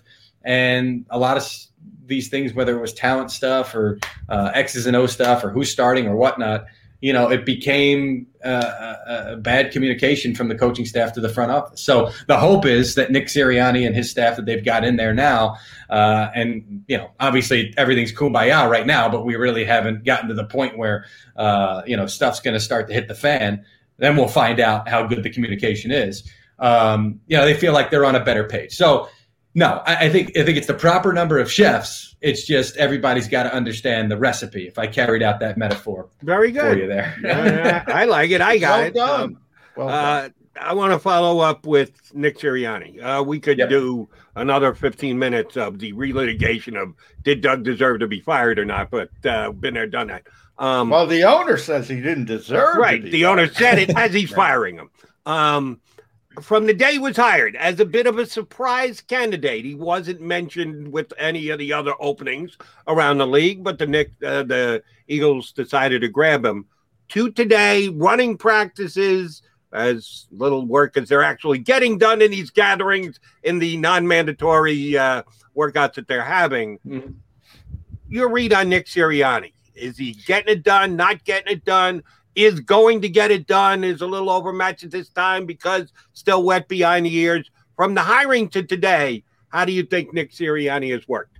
There's a positive energy in the building. And let's face it, there was a lot of negative energy toward the end of the Doug Peterson administration there for multiple reasons. When your franchise quarterback and your coaching staff are not on the same page and your quarterback and your front office, I mean, that'll lead to a lot of things and a lot of uncomfortable circumstances. So I think moving on from the head coach and moving on from the quarterback, who, by the way, I think is going to do well in Indy. I really do. And I hope that people don't sit there and say, well, why did we get rid of it? Because it was just done here. It just was never, for multiple reasons, it was just never going to work. Even though the Eagles entered the offseason saying, we can get him back on the same page with us and we can convince him that things are going to be better going forward. It just, he never got to that point.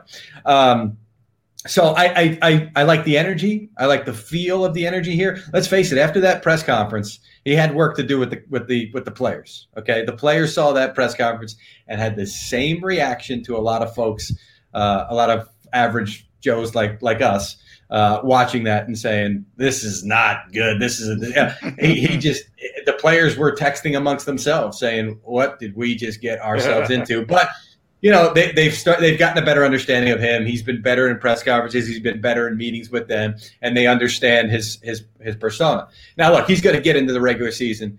He's going to make a mistake because all coaches make mistakes, whether it's a bad challenge or a bad decision or whatever. And he's going to find out that nobody's going to dissect it like the Philadelphia market. I mean, I live up in North Jersey now. I'm in the New York market.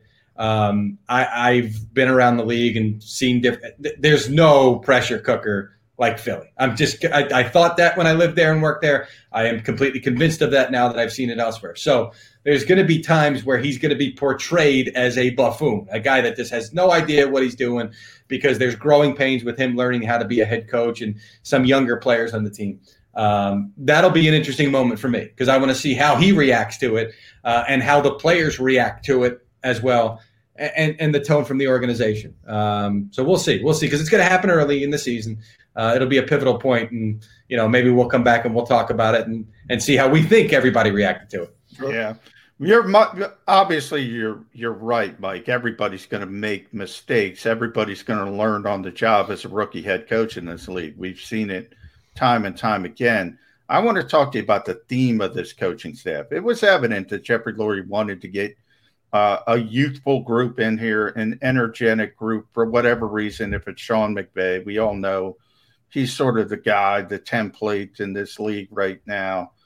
I do look at Nick Rallis, youngest position coach in the league, Michael Clay, youngest coordinator in the league.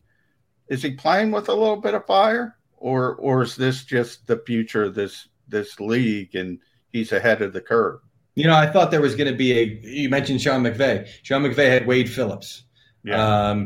Cliff Kingsbury had Vance Joseph. Yeah. Now, granted, there's a difference in some of these guys that I'm mentioning, but usually you have a guy on the staff, the grizzled veteran head coach, now turning back. Jim for Doug. Doug was older, but they brought in Jim for a reason. There you go. Exactly. A guy who's been a head coach before who can kind of, They didn't make that move here. I kept waiting for who's the guy that's going to come in and be that guy.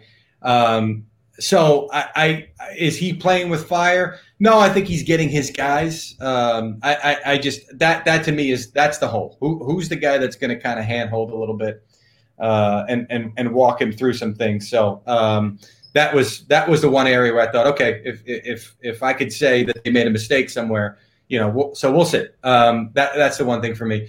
The other thing is, what's he, 40? I think he's 40 on the dot. It's going to be 40 next month, June. Yeah. And I said, well, where does this rank as far as, even in franchise history? There were multiple guys who were younger than him in franchise. It's like crazy how 40 is not 40 is not young anymore, right? Yeah. Here's the other thing, though. I think a lot of people saw this hire, considering all the experienced guys that were on the market that could have been had, and also the Eric Bieniemys, right? A guy who would have come in and was a popular amongst fans and even some players who would probably not have been a yes man. I know a lot of people are thinking that Nick Sirianni is a yes man, and that's why they hired him.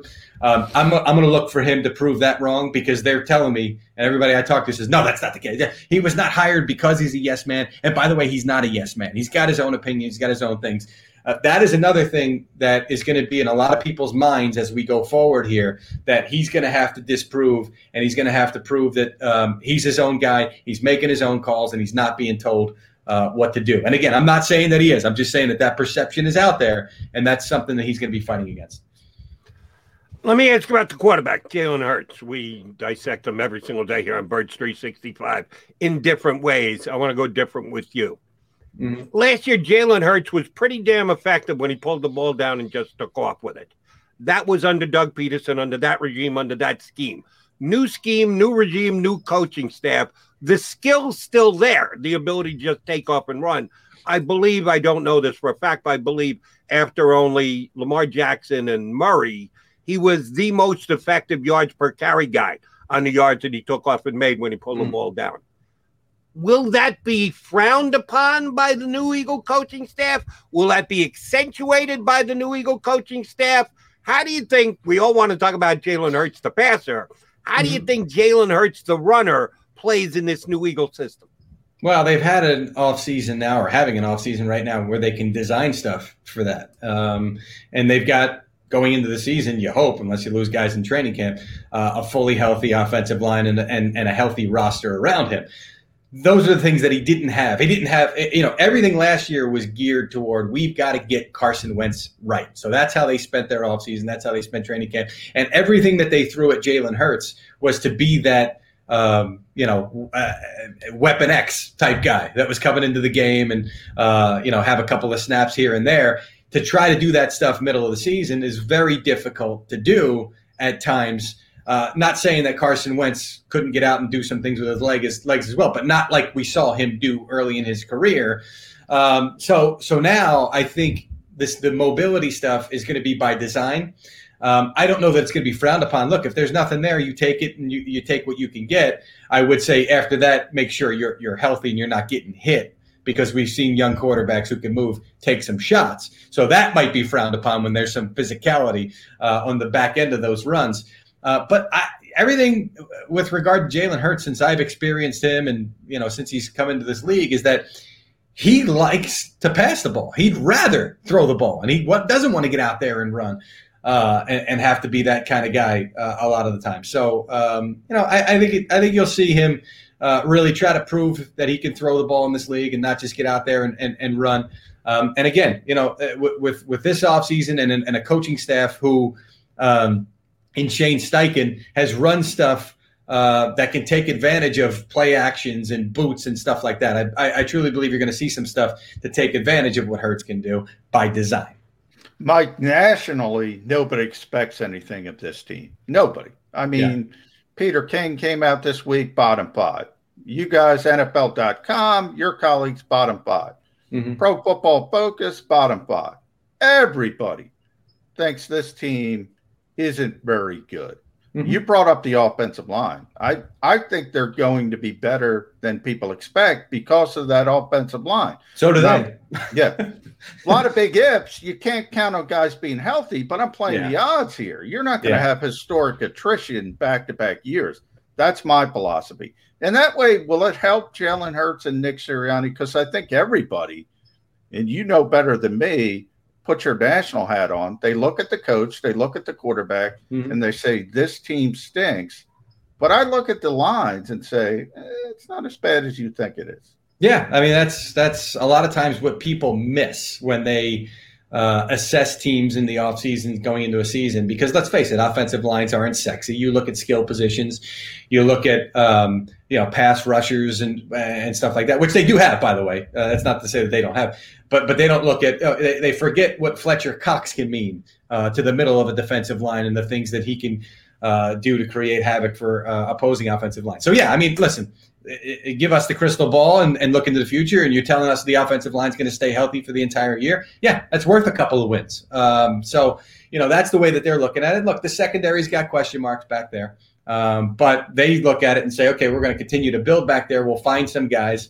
And what we do up front can really help out what we're doing back there. So they certainly believe that they are going to surprise a lot of folks this year with what they're able to do. Are they a playoff team? Probably not in my mind, but are they 8-9, which 9-8, 8-9, it's going to take some getting used to. Yeah. I love, the fact that we don't have 8-8 as a benchmark anymore is just a huge hole for all of us who are assessing these teams going into the future. I think there's somewhere around there if everybody stays healthy and they win some games. Now, look, I think that's potentially a landmine, right? Because what if they're just okay? And what if Jalen Hurts is decent and you go into the draft next year with 3 first-round picks, and now you've got to decide, is he going to continue to ascend, or has he basically already shown us what he is? Because now is going to be our opportunity. And I'm bearish on the Dolphins this year. I think that first-round pick could be a high first-round pick. So that's going to be a really interesting one to me. If they're kind of middle of the road and he's good, not great, what do they decide? How do they go about this? Because next year, with the way that they've set up that draft, if Hurts is good, we've got the ammo to build around him. If he's not, we've got the ammo to get ourselves a quarterback. All right. And by the way, John and I, when they came out with the schedule, went down, win-loss. Both of us at 8-9. So 8-9. we're all in the same exact boat together. All right. I want to follow up on his line of thinking, looking a little different. The fact that the Eagles are potentially an 8-9 team. We're all saying that's the mix. Let's say it plays either better or worse. We're only a couple of years removed from when the Eagles used the underdog mentality to deliver a parade. Now, readily admit, completely different type of underdog. Underdog is a home playoff team against Atlanta, against Minnesota, and then an underdog against those Patriot guys in a big game at the end of the year. Completely different from, well, Peter King's got us ranked 28th. The NFL Network's got us ranked 28th. It's a different type of underdog, but can the Eagles use the underdog mindset this year to get to that 8-9, which could be 9-8? Before you know it, you're in the playoff hunt in the NFC East. Can they do that with a new coaching staff? But some of the key guys like Lane Johnson putting on that dog mask, can they make underdog work for them again? Yeah, I mean, listen, that'll be the approach. That'll be the, hey, they forgot Lane, Brandon, Fletcher, Brandon, multiple Brandons, Jalen. How many Jalen's are we at now? Well, they lost one this offseason. One Jalen lost. I mean, they'll be. They forgot about us. They forgot how good we are, and we've just been banged up, right? So that's how those players will use it. And then Sirianni will come in with his, underdog energy, right? That you're already seeing in these press conferences. And that'll be the approach. Will it be effective? We'll see. I think it only can get you so far. You're either good or you're not. But this is a energetic, hungry, young coaching staff And I think that energy combined with some talent is going to win some football games. I really do. My last one, Mike, ode to Jody Mack. So this is for you, Jody. Deshaun Watson. Oh, I thought you were going Greg Ward. No. Allegations evaporate. So we're doing speculatory, Jody Mack. Yeah. How quick is Howie Roseman on the phone? I mean, faster than the evaporation occurs. There's still liquid, right? Like there's just time out on that one. Quickly. He's definitely in on it. There's no question about it. Some people who are pro Jalen Hurts, might feel a certain way. And if they're able to pull off the trade, I don't think Howie cares. I just, nor should he, by the way. Forget hurt feelings. Yeah. No pun intended. Hurts feelings. He tries to make the move. He tries with everything he's got. And everything he's got includes those 3 first-round picks next year. Yeah. They were committed to Carson Wentz, who would never take a $33 million dead cap hit until they did. And they'll be committed to Jalen Hurts until they're not. If Deshaun Watson actually becomes available, you are dead on right, Mr. Garofalo. Mikey, great stuff. Appreciate you coming on with us today. If you don't mind, we'll tap into you from time to time to jump on Birds 365 in the future with us. You got it, boys. Thanks for having me. Thanks, he Mike. is Mr. NFL Network, Mike Garofalo, who, yes, is a Philly guy. He might be living in North Jersey these days, but don't kid yourself. He's a Philly guy through and through. He's John McMullen. I'm Jody McDonald. We're both Philly guys. We'll come back to put a bow on the show here on Birds 365. If you missed any of today's show on the Jacob Media channel, listen to the podcast on your way home. Available on YouTube, Apple, and Spotify.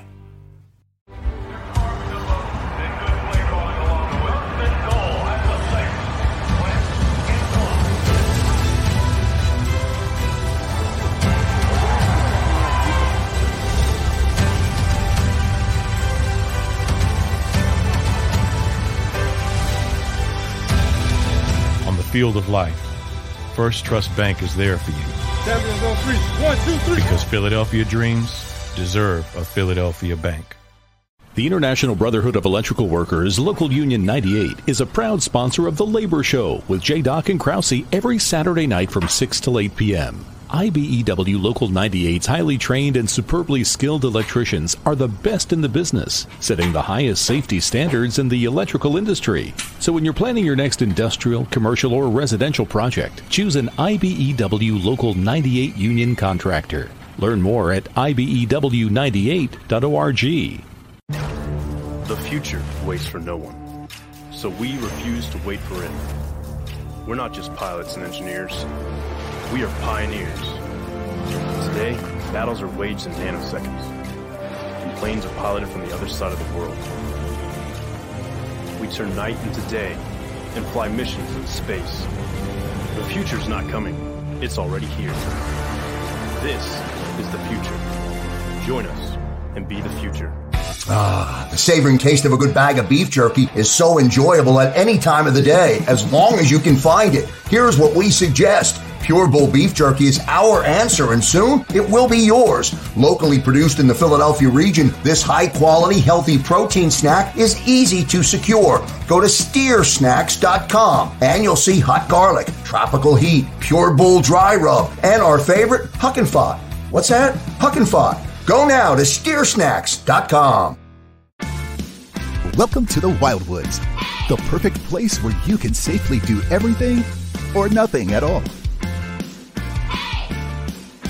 Catch a wave, take a nap, go for a drive, grab a bite. It's your vacation, and we're doing everything we can to make it a safe one. The Wildwoods. Your vacation, your way.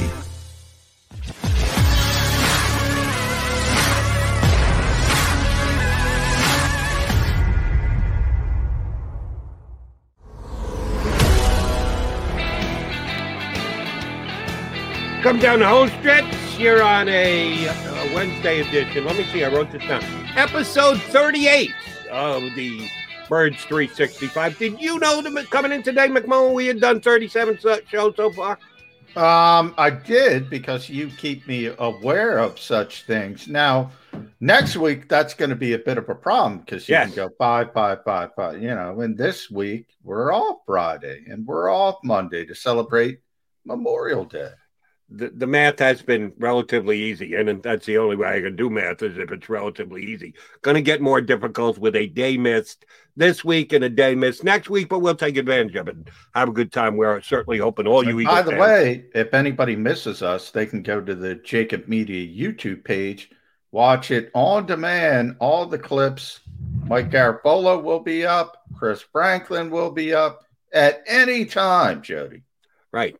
We've actually had some pretty good guests over the first 37 shows, so feel free to go back and rewatch any of those segments on the Jacob Media YouTube channel. All right, so you're heading across the bridge again. I'm guessing you're an Easy Pass guy. You don't stop. I am an Easy Pass guy, but no, we only get access once a week. We don't get once a week. So you're done. Yeah, done for the week. No mas. Well, I don't even know if we're going to have access next week, but if we do, it'll be one day, and that's it. Unfortunately, minicamp, when they had minicamp, we would go all 3 days, but that's in the rear view mirror, as they say. By the way, real quick, Mike Garafolo with that Deshaun Watson. Yeah, that's pretty quick, Jody. Pretty quick. Understood. I agree with him. I agree with you. How he can't make the call quickly enough. I'm just surprised you're not going over to just hang outside the NovaCare complex, because there are some people who, if they know there are Eagle football players within the combine, that they'll just stay there to watch them come out in their cars to make mental notes of that. Ain't me, Jody. I get to see him enough. I'm not suggesting you should. I'm just trying to find out whether you are that kind of guy or not. Good for you that you're staying home and doing what you got to do. All right, I say we come back and try this again in about 22 hours. You up for it, McMullen? I am up for it. We'll see. Day to day, as always, but I will be here. I'm going to guarantee it, actually. I'm going to guarantee it. I mean, go Sixers. Game 2 tonight. Wait a minute. Whoa, hold on. Wait. Today's Wednesday, right? Yeah. Wednesday is Powerball draw. I think it's 20-some-odd million, which, by the way, neither you or I were in Levittown, Pennsylvania last week, because somebody hit the Mega Million for $500 million. Okay. 500 million and change was sold right in the Delaware Valley in Levittown. I didn't have anything to do in Levittown last week, so I didn't know to go there to buy my ticket. So, yeah, I'm working. Now I'm going to have to go out and buy a ticket. All right. Yeah, Mega Million. You just put more on my plate. Joe. Mega Millions is only 2 million and change. I don't know if that's life-changing money for you. Not for everybody, but it's only 200 and change. So I don't know. But the drawing will be tonight. So if I hit, you're on your own, McMullen. I'm exit stage left. I can guarantee you that. But I don't think 2 million. I'd have to take a pay cut. Tell Joe Krause that. I don't think either one of us is going to have to sweat that. But good job today, brother. Thanks to Chris Franklin and Mike Garafolo for hopping out with us. Coming back in 22 hours, you'll get another edition, number 39, of Birds 365. If you missed any of today's show on the Jacob Media channel, listen to the podcast on your way home. Available on YouTube, Apple, and Spotify. You know how to book flights and hotels. All you're missing is a tool to plan the travel experiences you'll have once you arrive. That's why you need Viator. Book guided tours, activities, excursions, and more in one place to make your trip truly unforgettable. Viator has over 300,000 travel experiences to choose from. Everything from simple tours to extreme adventures and all the niche, interesting stuff in between. So you can plan something that everyone you're traveling with will enjoy. Real traveler reviews give the inside scoop from people who've already been on the experiences you're considering. So you can plan with confidence. Free cancellation helps you plan for the unexpected. And 24/7 customer support means you can travel worry-free. Download the Viator app now and use code Viator10 for 10% off your first booking in the app. Find travel experiences for you. Do more with Viator. For the ones who work hard to ensure their crew can always go the extra mile, and the ones who get in early so everyone can go home on time, there's Grainger, offering professional-grade supplies backed by product experts so you can quickly and easily find what you need. Plus, you can count on access to a committed team ready to go the extra mile for you.